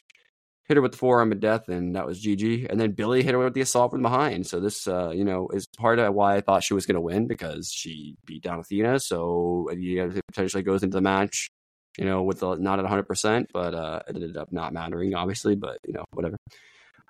And we had Orange Cassidy and the Von Erichs here taking on Jake Hager at 2.0. Which is a random match to have on Ring of Honor. I'll be completely honest with you. But hey, why not, right? Yeah, fuck it. And no, yeah, I was just like, yeah, fuck it. It's just random. Yeah, why not, right? So yeah, this is we had the Papa Magic chants going on. There was a great sell by Jake on the Stundog Millionaire. I thought he did a pretty good sell there. This really wasn't much here. The big story here is after the Orange Cassidy and the Von Erichs win, they get beat down, and Kevin Von Erich makes the save, which was obviously for the big pop in Texas. You know what I mean? Or was this even in Texas? It was just for the big pop for them being on the show together. You know what I mean? At the point that, they were in Texas, I think, for this, right? I'm pretty sure, right? Yeah. Anyway, the point is, it was for the pop. You know what I mean? Of Kevin Von Erich coming out. You know what I mean? We had Jay Lethal and Mark Briscoe talking about being eliminated from the tournament contention and talking about the matches they have coming up. It seemed like Jay Lethal kind of implied that he, to me in this, might make a Ring of Honor run again, because he used the word honor because they were talking to each other. I think you might be blending these in with your Rampage notes. That's okay. Yes. Am I? That's okay. Yep. Are you sure? Yeah, because this is definitely Rampage. When did I lose the final match of Ring of Honor should have been that Athena match. Yes. Are you sure? Dude, that's okay. That's okay. Because you know what? As soon as you said that, I was like, wait a minute. Let me double check. Yep. So we're good. That's okay. Well, go back through anything that I skipped over, because I was good. Oh, yeah, you're good. You got it all. Yep. Athena was the main event. I just double checked. Oh, okay. Okay, so I only talked about the Von Erich stuff, which, I mean, did you have anything you really wanted to add about that? You nailed it. The biggest thing was Kevin, so. And what about the Jay? Oh, yeah, so you caught me right at the perfect time then. So, because I was going to probably interrupt you during this just to ask this question. Do you think Jay maybe makes a Ring of Honor run, since he mentioned honor here? Sorry for jumping straight into Rampage. I don't know. I hit the run in on Rampage. I'm cool if Jay Lethal, wants to do Ring of Honor. It would be perfectly fine, He just doesn't have this. It doesn't seem to have much for him on. But maybe he wants to hope that they have something for him in AEW. But I just think, I don't know if I hopefully think this tournament's a changing point that for should have him. been done in his, because he's been with AEW for what, almost 2 years now. I feel it's like, about that. So they should have done something with him by now. And he's had some feuds that made it to pay-per-view, but didn't really amount to much. Ultimately, they were mostly stepping stone feuds for other people. So yeah. So all right. Let's jump into some Dynamite, where Dynamite, winter is coming, the stocks are here. We open up with Samoa Joe's music just hitting, boom. Excalibur's throwing us some highlights from last week, MJF's being laid out. Samoa Joe's out here, he says he's here tonight looking for answers. And he made a promise to MJF to keep him whole before dismantling him personally at World's End. Joe was made a liar last week when he saw MJF laid out, jeopardizing his AEW title opportunity. Joe said he saw a certain beer bottle of a certain brand that a certain cowboy drinks, smelling of desperation. So he searched for Hangman, but he was nowhere to be found. Hangman makes his way to the ring. Excalibur brought up maybe how MJF is trying to frame Page after the run-in last week. Don't you love it when the announcers are allowed to be smart? Little things. Page said if Joe thinks it's him responsible, he's wrong. He doesn't care about the bromance or the game of Clue. Who done it? Joe said maybe he's already made up his mind and he's about to be the executioner. Roddy and the Kingdom interrupt. Joe should listen to Page. Strong called his young boy. Strong recaps the list of people laid out at the hands of the Devil's goons, never actually seeing MJF himself attacked. Strong pleaded with Joe that MJF is the devil. He shoves Page. He decks Strong. Page and Joe at a stare down, and Strong attacked from behind. Referee Aubrey appears, and the opening contest is underway as Samoa Joe leaves. More on the Devil a little bit towards the end of the show, right? But this was a fun opener, man. I thought this actually vibed really, really well. And I like Roderick Strong. I'm so glad that it felt, he's had the really badass match with Chris Jericho, right? Since he's been in AEW. But there hasn't been a lot of like marquee matches, and I'm glad we're getting to a point where this is. Like, this is really fun. And our opening contest, we have Hangman Adam Page defeat Roderick Strong. They did a good job mentioning the history between these two, because I'll be honest, I didn't know there was. So for someone like me, that really helped me. Oh, we've been talking about this. That era of Ring of Honor was just something that we were aware was happening, because we were watching the people that were getting picked up by New Japan or being scouted by New Japan and WWE, because a lot of those guys ended up in NXT from this time period, but we just didn't know what was going on because we were watching. So WWE. It's cool to see some of these storylines play out, But yeah, I pretty much this was all about Adam Page, getting a big win. And he hit the Deadeye for the victory. Roderick Strong's neck might have broke 3 more times. I don't know. Keep an eye on that. But this is fun, man. Oh, we can't go back to the fucking wheelchair. Stop it. I think he's just going to start being carried by the Kingdom. But there's some cool theories developing about this devil that we'll get into in a minute here. So, up first we have Andrade. The devil is El Jeff Idolo Jarrett. defeating Brody King in the Continental Classic Blue League. This is our first look at the Blue League on Dynamite.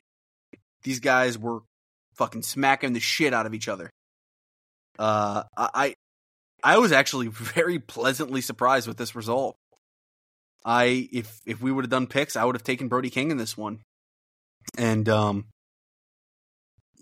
now Andrade's got the tiebreaker over Brody, which is very big. I think Andrade's going to find himself in the playoffs now, guaranteed.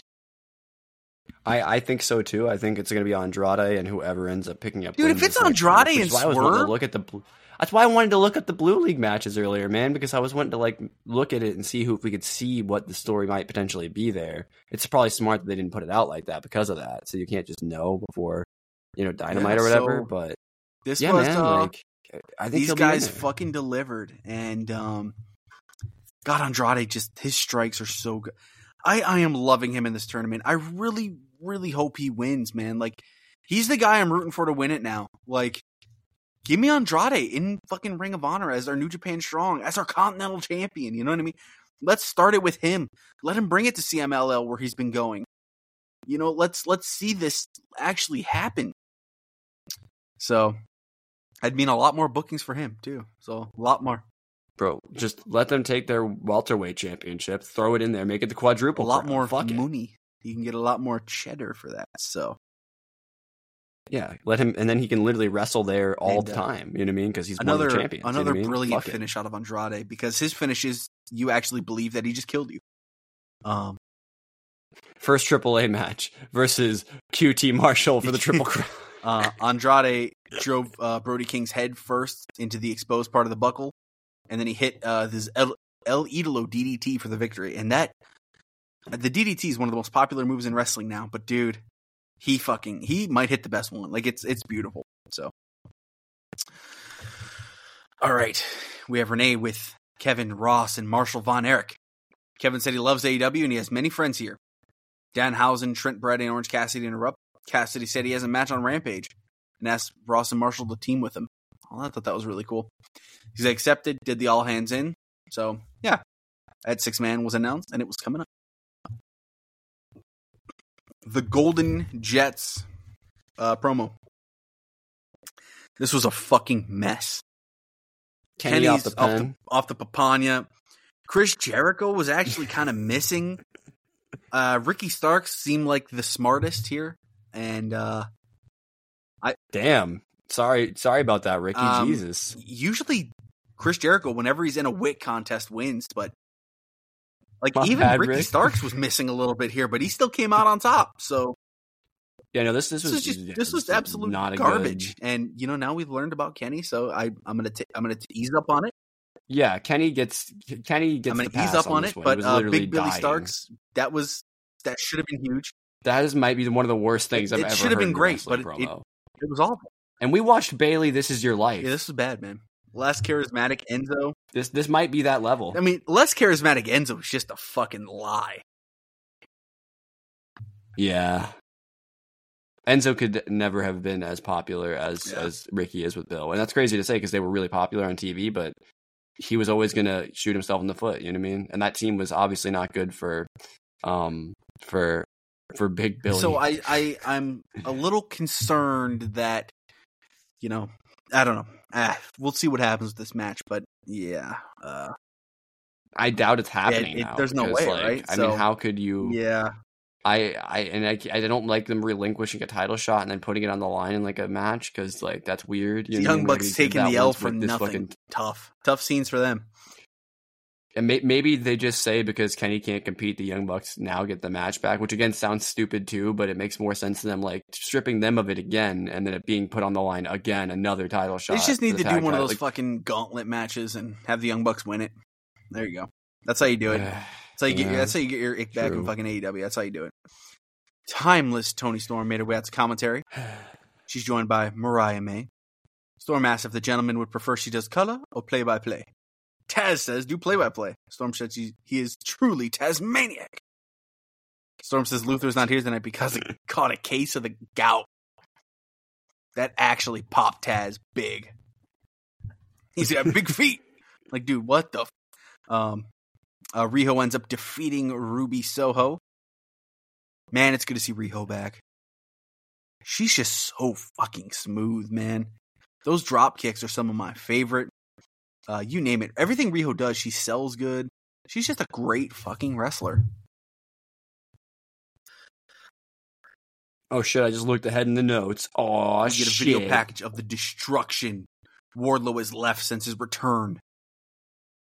Wait, who? The War Dog. The big man. Just like the Archangel Michael. He'll be the one to bring the devil to his knees. MJF's world is coming to an end.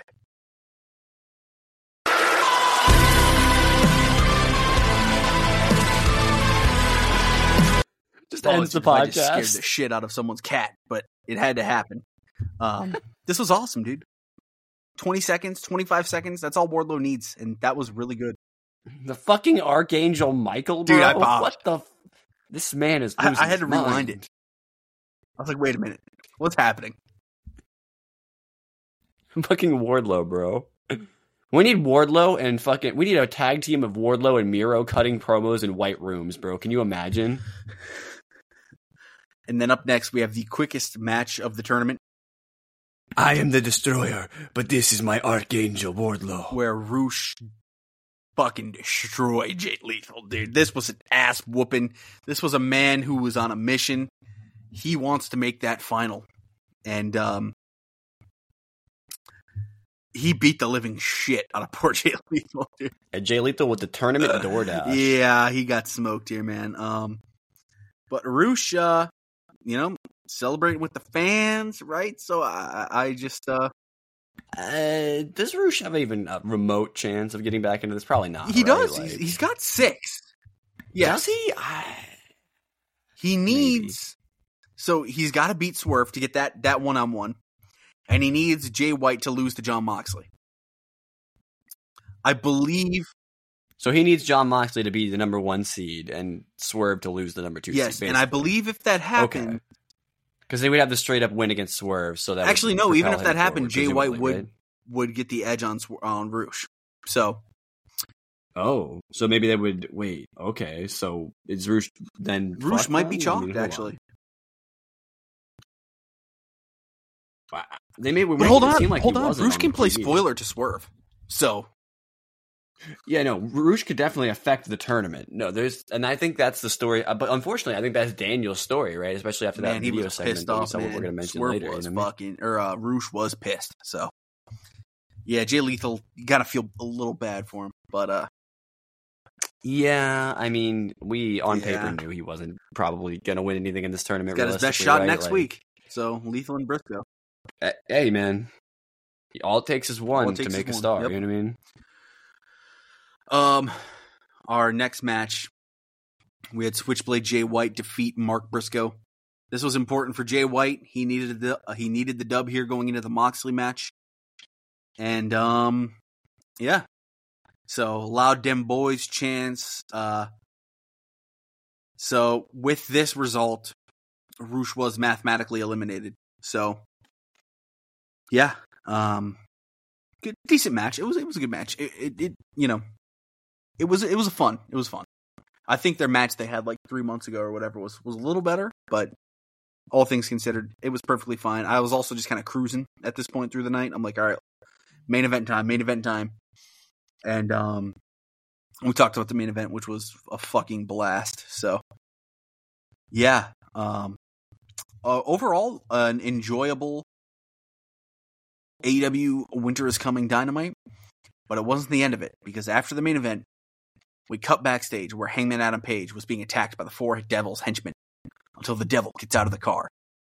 Dude, he's getting a pop every time he's on screen. People care about the Devil. I wasn't expecting that. Yeah, but when the Devil's QT Marshall, everyone's going to freak out. Yeah, I was not expecting people to care as much about the Devil as they did. They chokeslam Page through the window.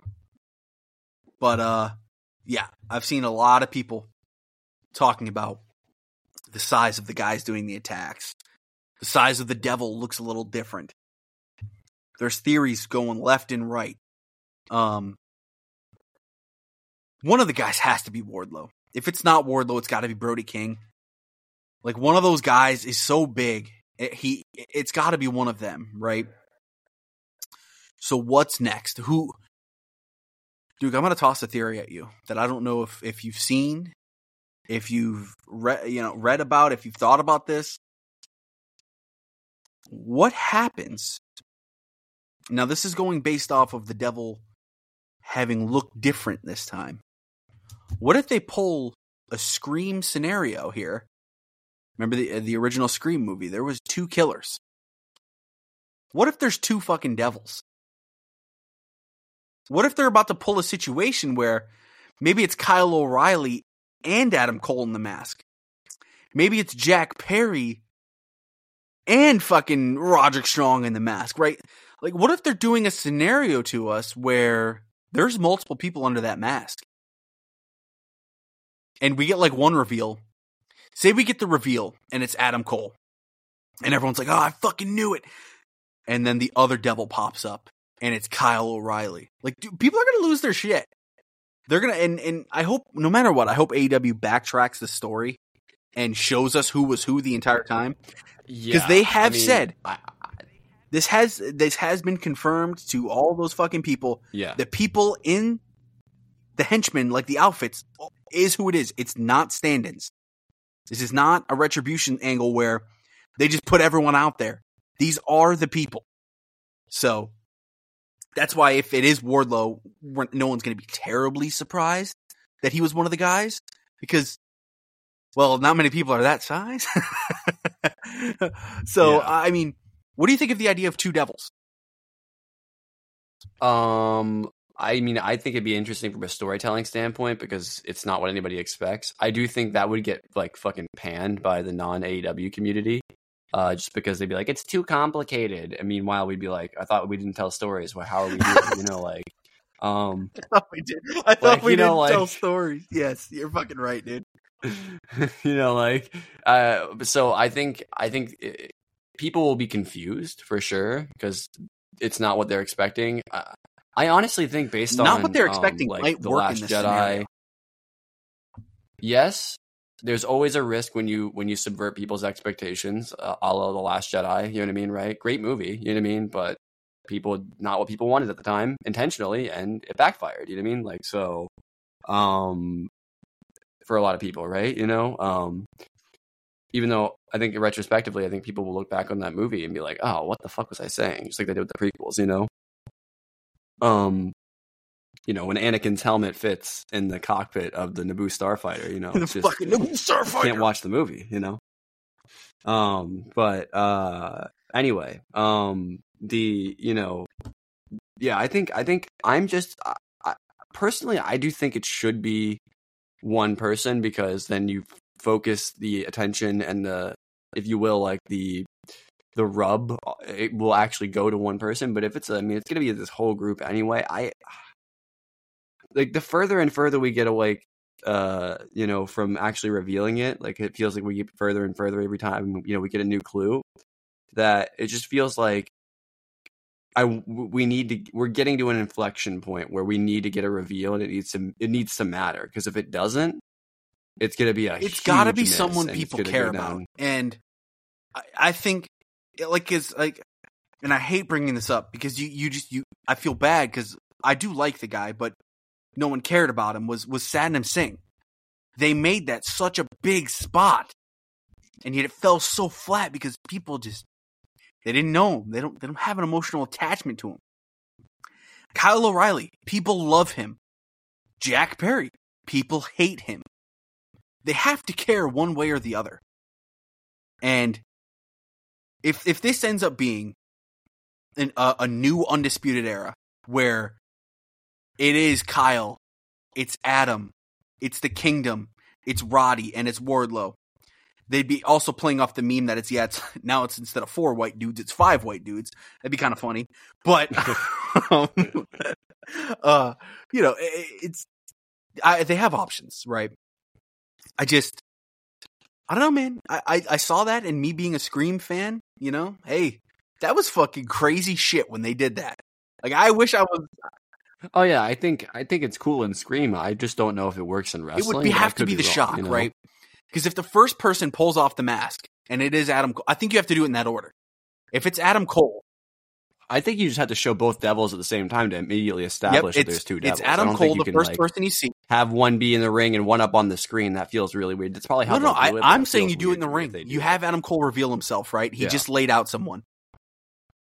And then the lights go down. Again, there's another one. Everyone's assuming, it's got to be fucking MJF. Of course, it was those two. The entire Kyle O'Reilly. What the fuck? It's like, oh my god, they can make it work. For sure.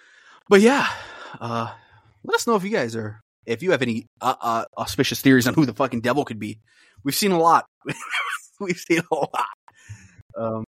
I'm still leaning on my original prediction, which is that it was Adam Cole the entire. I think that was my original thought, was that it was Adam Cole was the only one that made sense. But see, the thing that made me not think that so much, Charlie, has been that there's been so many people challenging MJF, and you'd have thought if anybody was going to re-challenge MJF when he's being challenged by the entire world, it would be Adam Cole, because he's the only one that MJF has respected that he's beaten, really, other than like maybe Bryan, but like even then. He was off to that match saying, I'm the best in the world. So, I don't. Yeah. So I don't know. There's options. We've covered the Von Erichs match. He did a good job with that. Going into Dynamite, we had Kyle Fletcher, Powerhouse Hobbs, squash 2 more people. Unfortunately, the Don Callis family's it's treading water, man. It's in the absolute shits right now, and it's very unfortunate. But Kyle is hopefully coming out on a brighter end on Rampage. Bro, Don Callis is out here arguing that it still exists, basically on commentary. You know what I mean? It's absolutely fucking dead. And, hopefully for like the sake of like Takeshita, he's in this. Maybe Takeshita's the devil, and he can get away from this shit.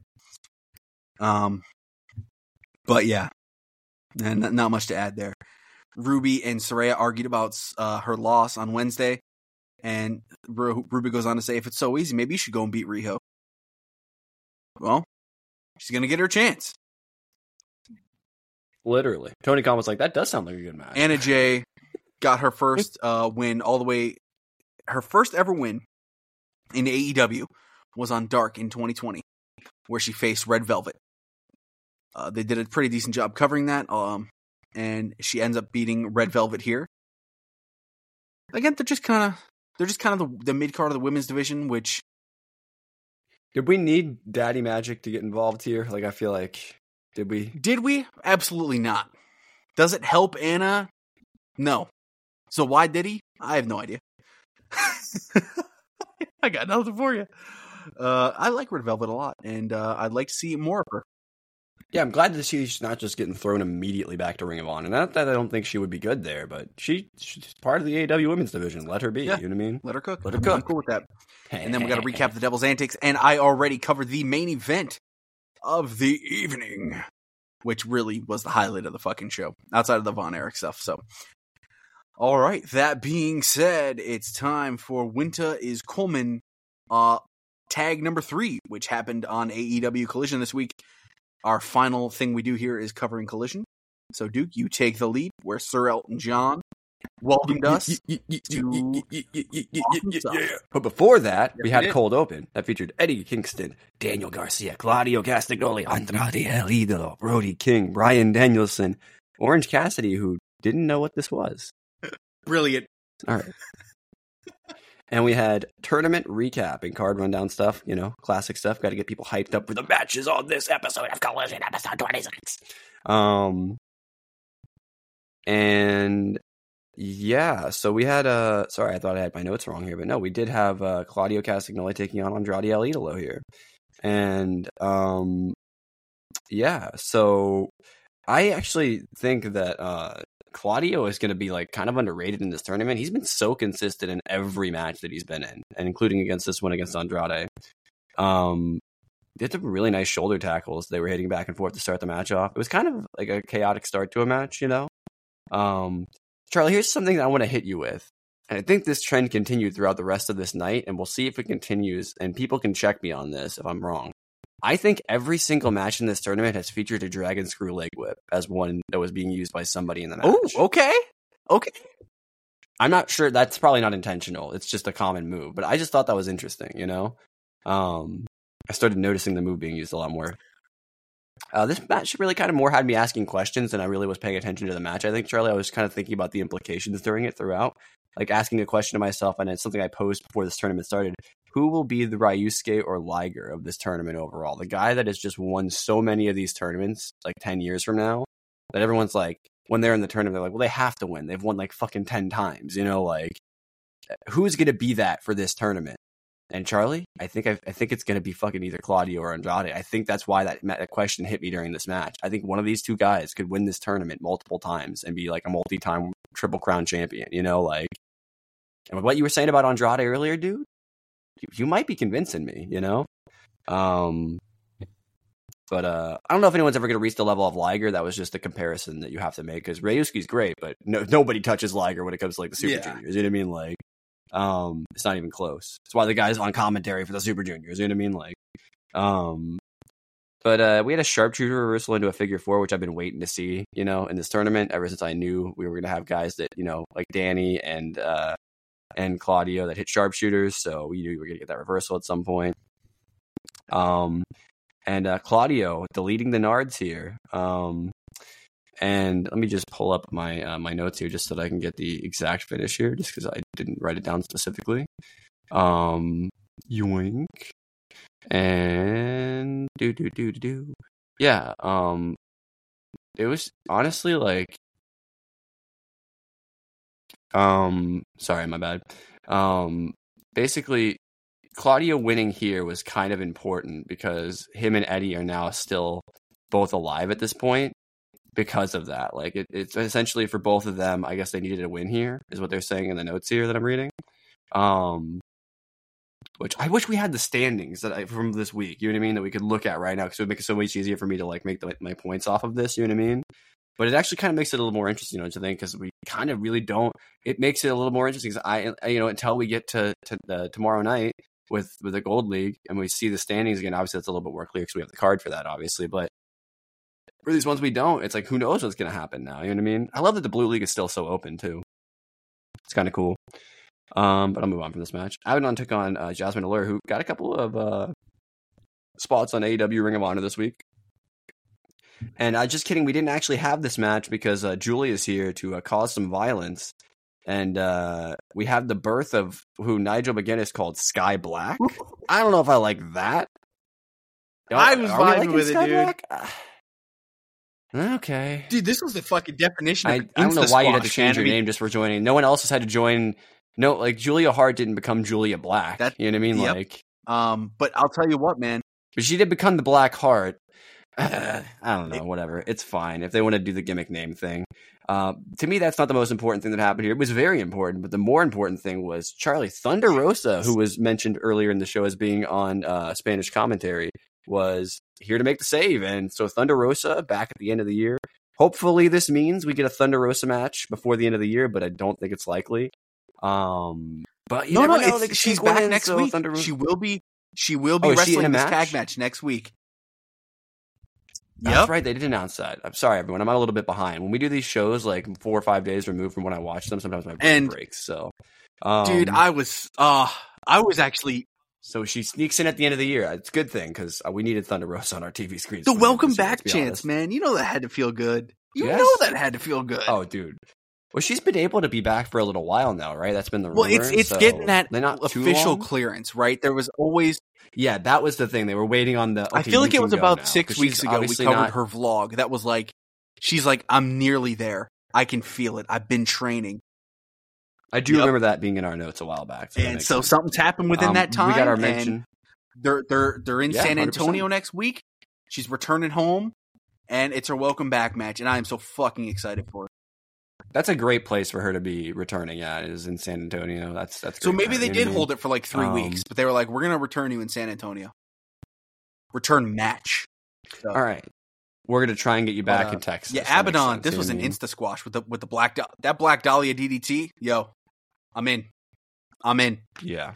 How do you feel about Julia and Sky officially being the team? Like, I mean, I'm fine. I wish they had pulled this trigger sooner if they were going to not have Sky win the championship. You know what I mean? It would have just made more sense going into that match for her to be on her side. But I guess they didn't want to pull that gimmick because they just recently did that with the women's title and Saraya and Ruby. So they didn't want to do that again. Understandable. You know what I mean?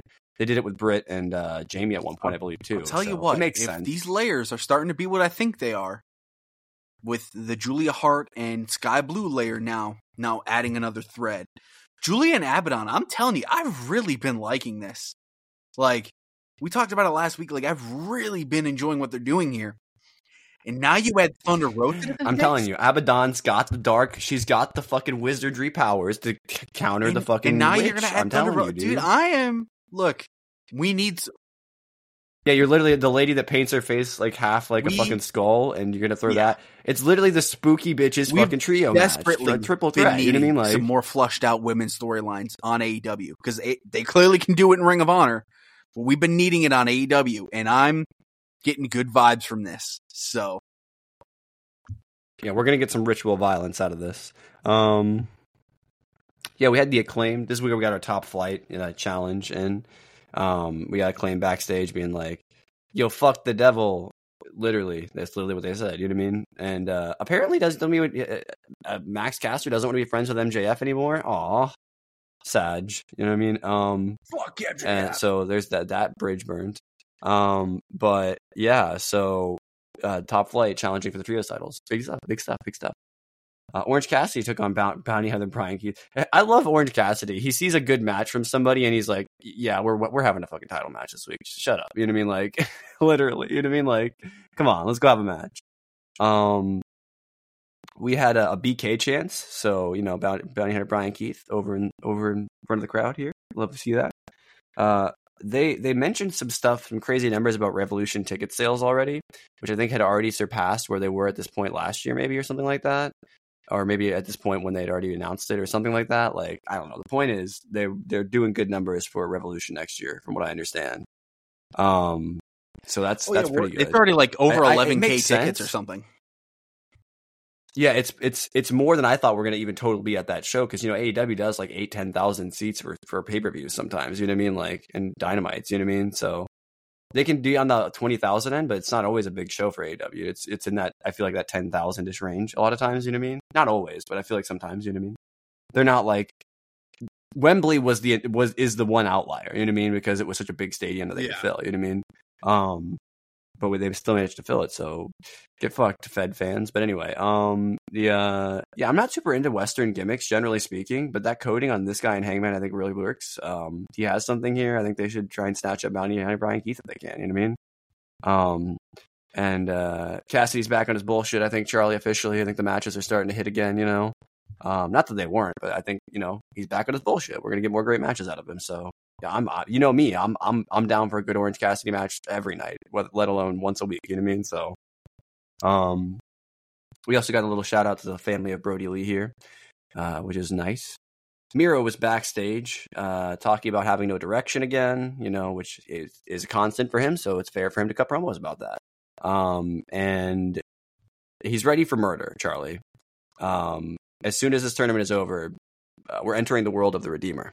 And I mean, again, if Andrade does win the thing, or if he doesn't win the thing, a great first contender for him to have after this tournament is Miro. So I stand behind this. I think it's a great idea. We're just on pause for right now because CJ asked him to be on pause. So, but I don't even know if we're going to see her with Andrade in this coming week with their current situation, to be honest with you. So something to definitely keep an eye on. We may not see it. So, but we obviously know the story is that if she's able to come back anytime soon, she'll be involved in that storyline. But even if she's not, I'm sure she could cut like a video with just not having her hand in it or something. You know what I mean? Unless she doesn't want to. Understandable if that's the case when you're in recovery from an injury of some kind. We had an interview with Commander, who has never spoken a word, I don't think, Charlie, in a promo, other than like a few things at the end after people interrupt him. I'm not even kidding. Which maybe is because he's not great at cutting promos in English or something. I have no idea. Or it's just a meme that they have in the backstage. You know what I mean? That there's like, nah, Commander, you're never going to say anything, and it's not because we can't have you do it. You're not. Sorry. Everyone's being interrupted. And Roddy in the Kingdom said, I think I know my next victim. It's you, Commander. So Roddy versus Commander. Roddy's just going on a streak of fucking insane matches lately, dude. Like, what is this dude on? Like, man's got a broken freaking neck and he's like Kurt Angling. You know what I mean? Like, he's on the Perk Angle energy. You know what I mean? Let bro cook.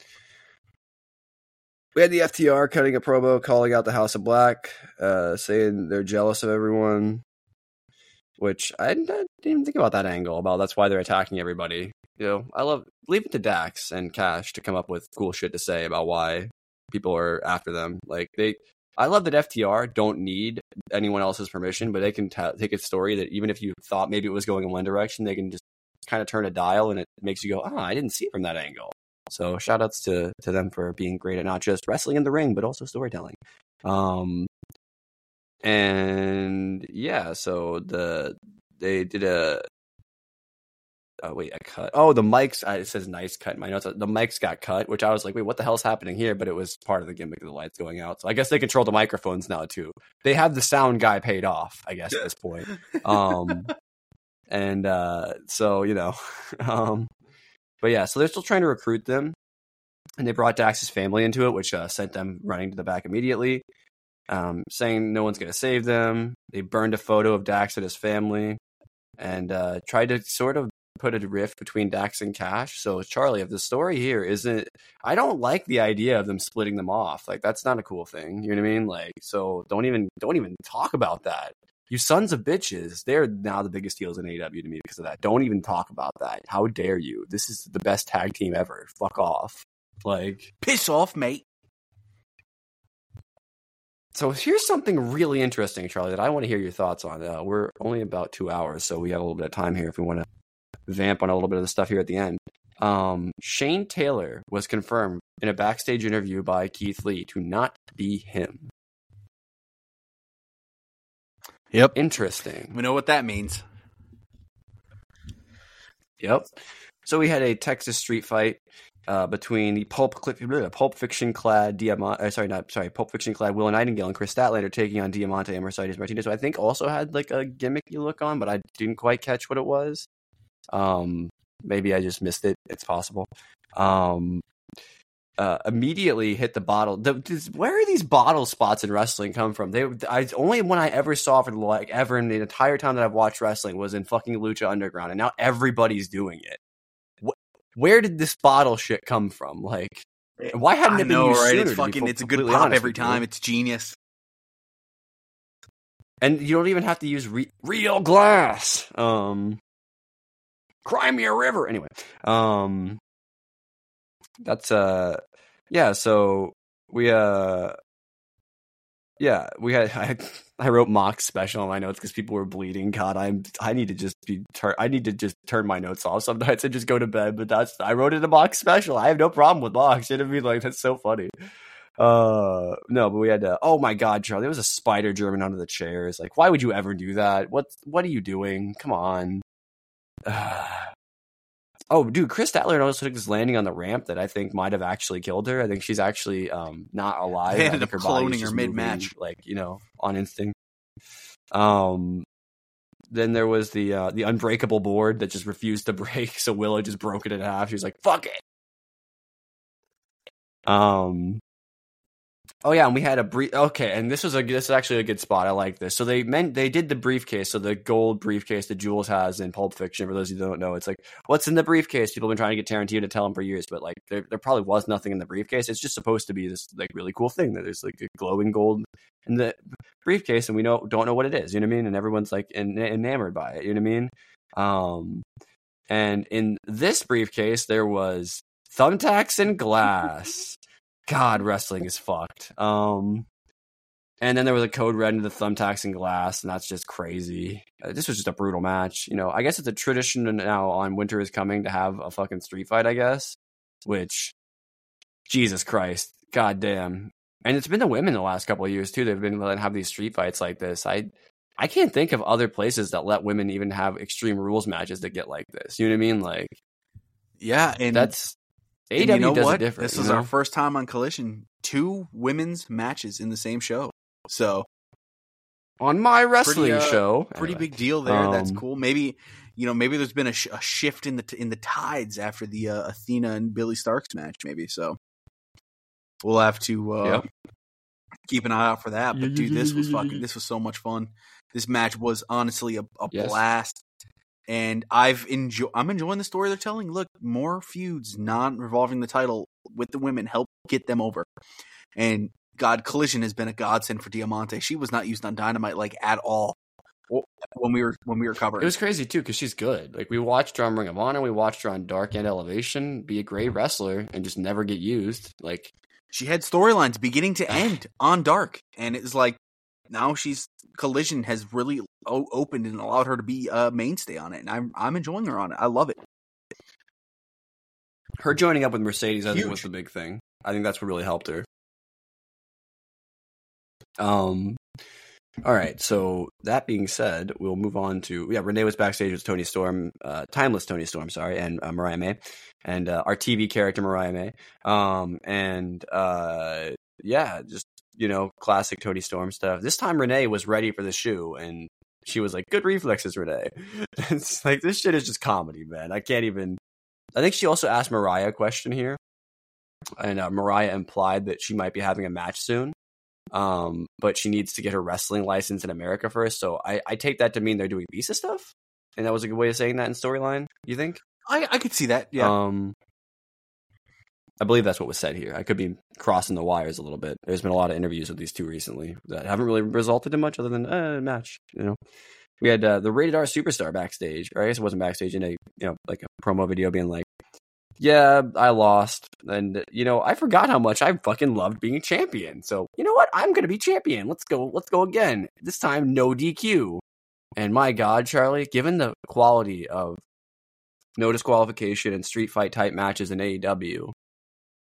If this is the only street fight on this pay-per-view, this could get insane between these two. Yep. So, watch out for that one. Brian Cage got a blink and you miss it squash here. Not much to be said there. He also got an interview backstage. And this is where we got who him was confirmed to be, which is Swerve.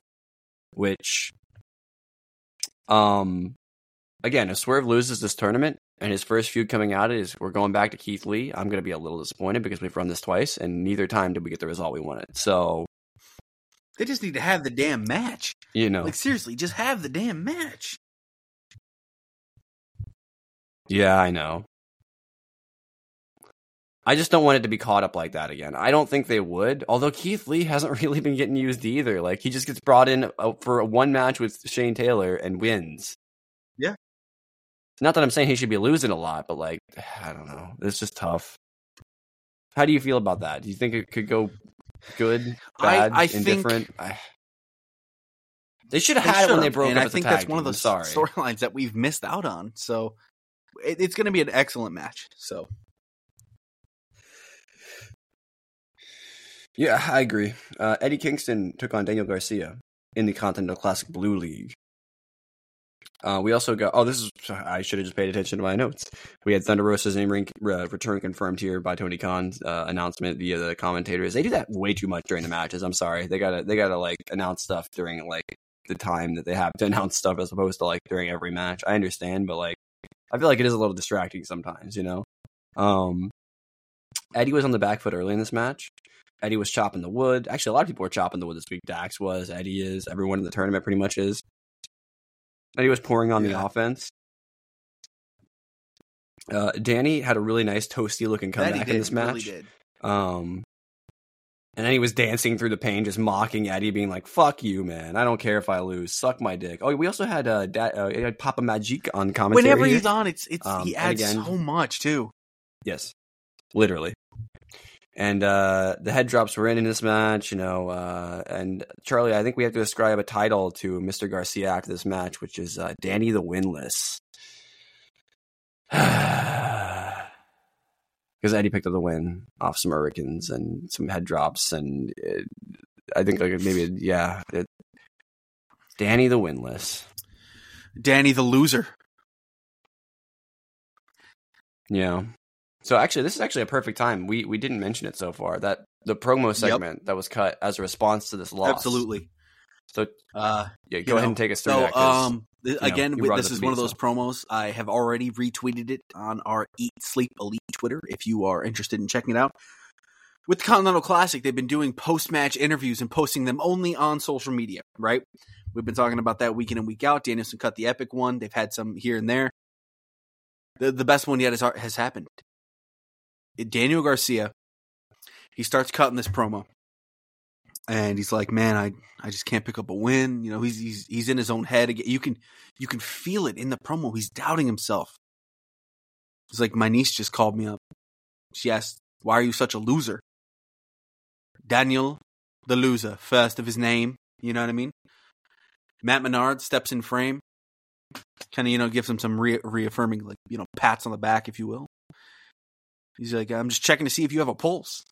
Are you even in there? Who the fuck are you?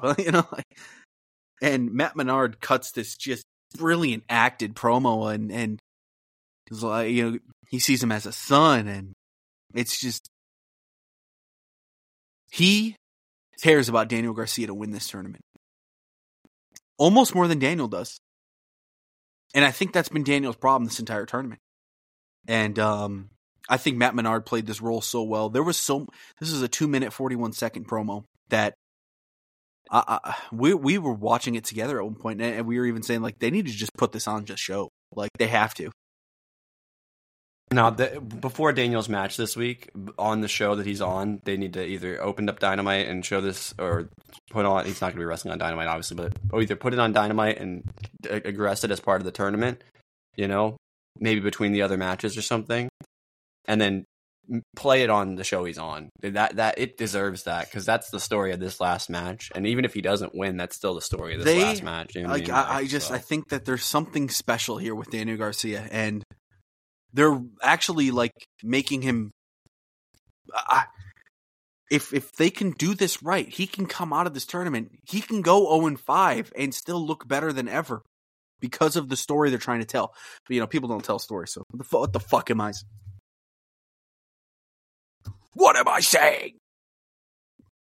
It's true. And hey, we got one more match to talk about. We're right at 2 hours. This is a perfect time. We got one more to talk. I do actually want to spend a little bit of time on this match, because Charlie, this fucking main event was the goddamn banger. Bryan Danielson took on Brody King, and this was the last Blue League match of the show. We had some awesome fucking hilarious signs in the crowd. We had one sign in the crowd that said, "Show us your clams." We had another sign in the crowd that said, "Brian fears Nigel." We had the people in the crowd barking for Brody King. Ayo. We had people in the crowd barking. The barks were in. This was just a violent match, man. You mentioned the eye. He was ripping at the eye. He was beating on the chest. There was this running leap into the barricade on Bryan Danielson that was like a fucking mortar strike, dude. It was crazy. This match was like the dopamine rush of matches. It was crazy. This was just constant chaos. There was that Godzilla King of the fucking Monsters movie. I think Brody King is the fucking King of the Monsters, pun intended. Holy fuck, Count me in. And we had Nigel. We have Nigel fucking rustling the jimmies again, threatening this match. Just have the match, you coward. Unless you can't have it because you're still injured, then don't have it because I don't want you to die. But just have the match, cowards. Give me what I want. Yes. There was a crazy counter into a single leg crab. Every match in this tournament has been fucking nuts. There was a fucking lariat that looked like a freight train, and then a triple Busaiku knee. 3 Busaiku knees to beat this guy. This guy has been beaten by turnbuckles and 3 Busaikos, and that's about it. Like, fuck. This guy's an... Give me your thoughts on this insane match, Charlie. Just like, so fuck. enjoyable, man. Like, this tournament has been so fucking good that every main event this week was so much fun, and you know, there's only 2 of us here, so we can only pick 2 favorites, but I'm sure this would have been the third, and it's just like, what a tournament. Like, I can't wait to reflect on this when it's all said and done, because it's coming to its end. This is the last week, and I'm going to be sitting in my chair tomorrow night watching Dynamite, just enjoying it. I'm going to enjoy it. Because Bryan Danielson is putting on classics week after week.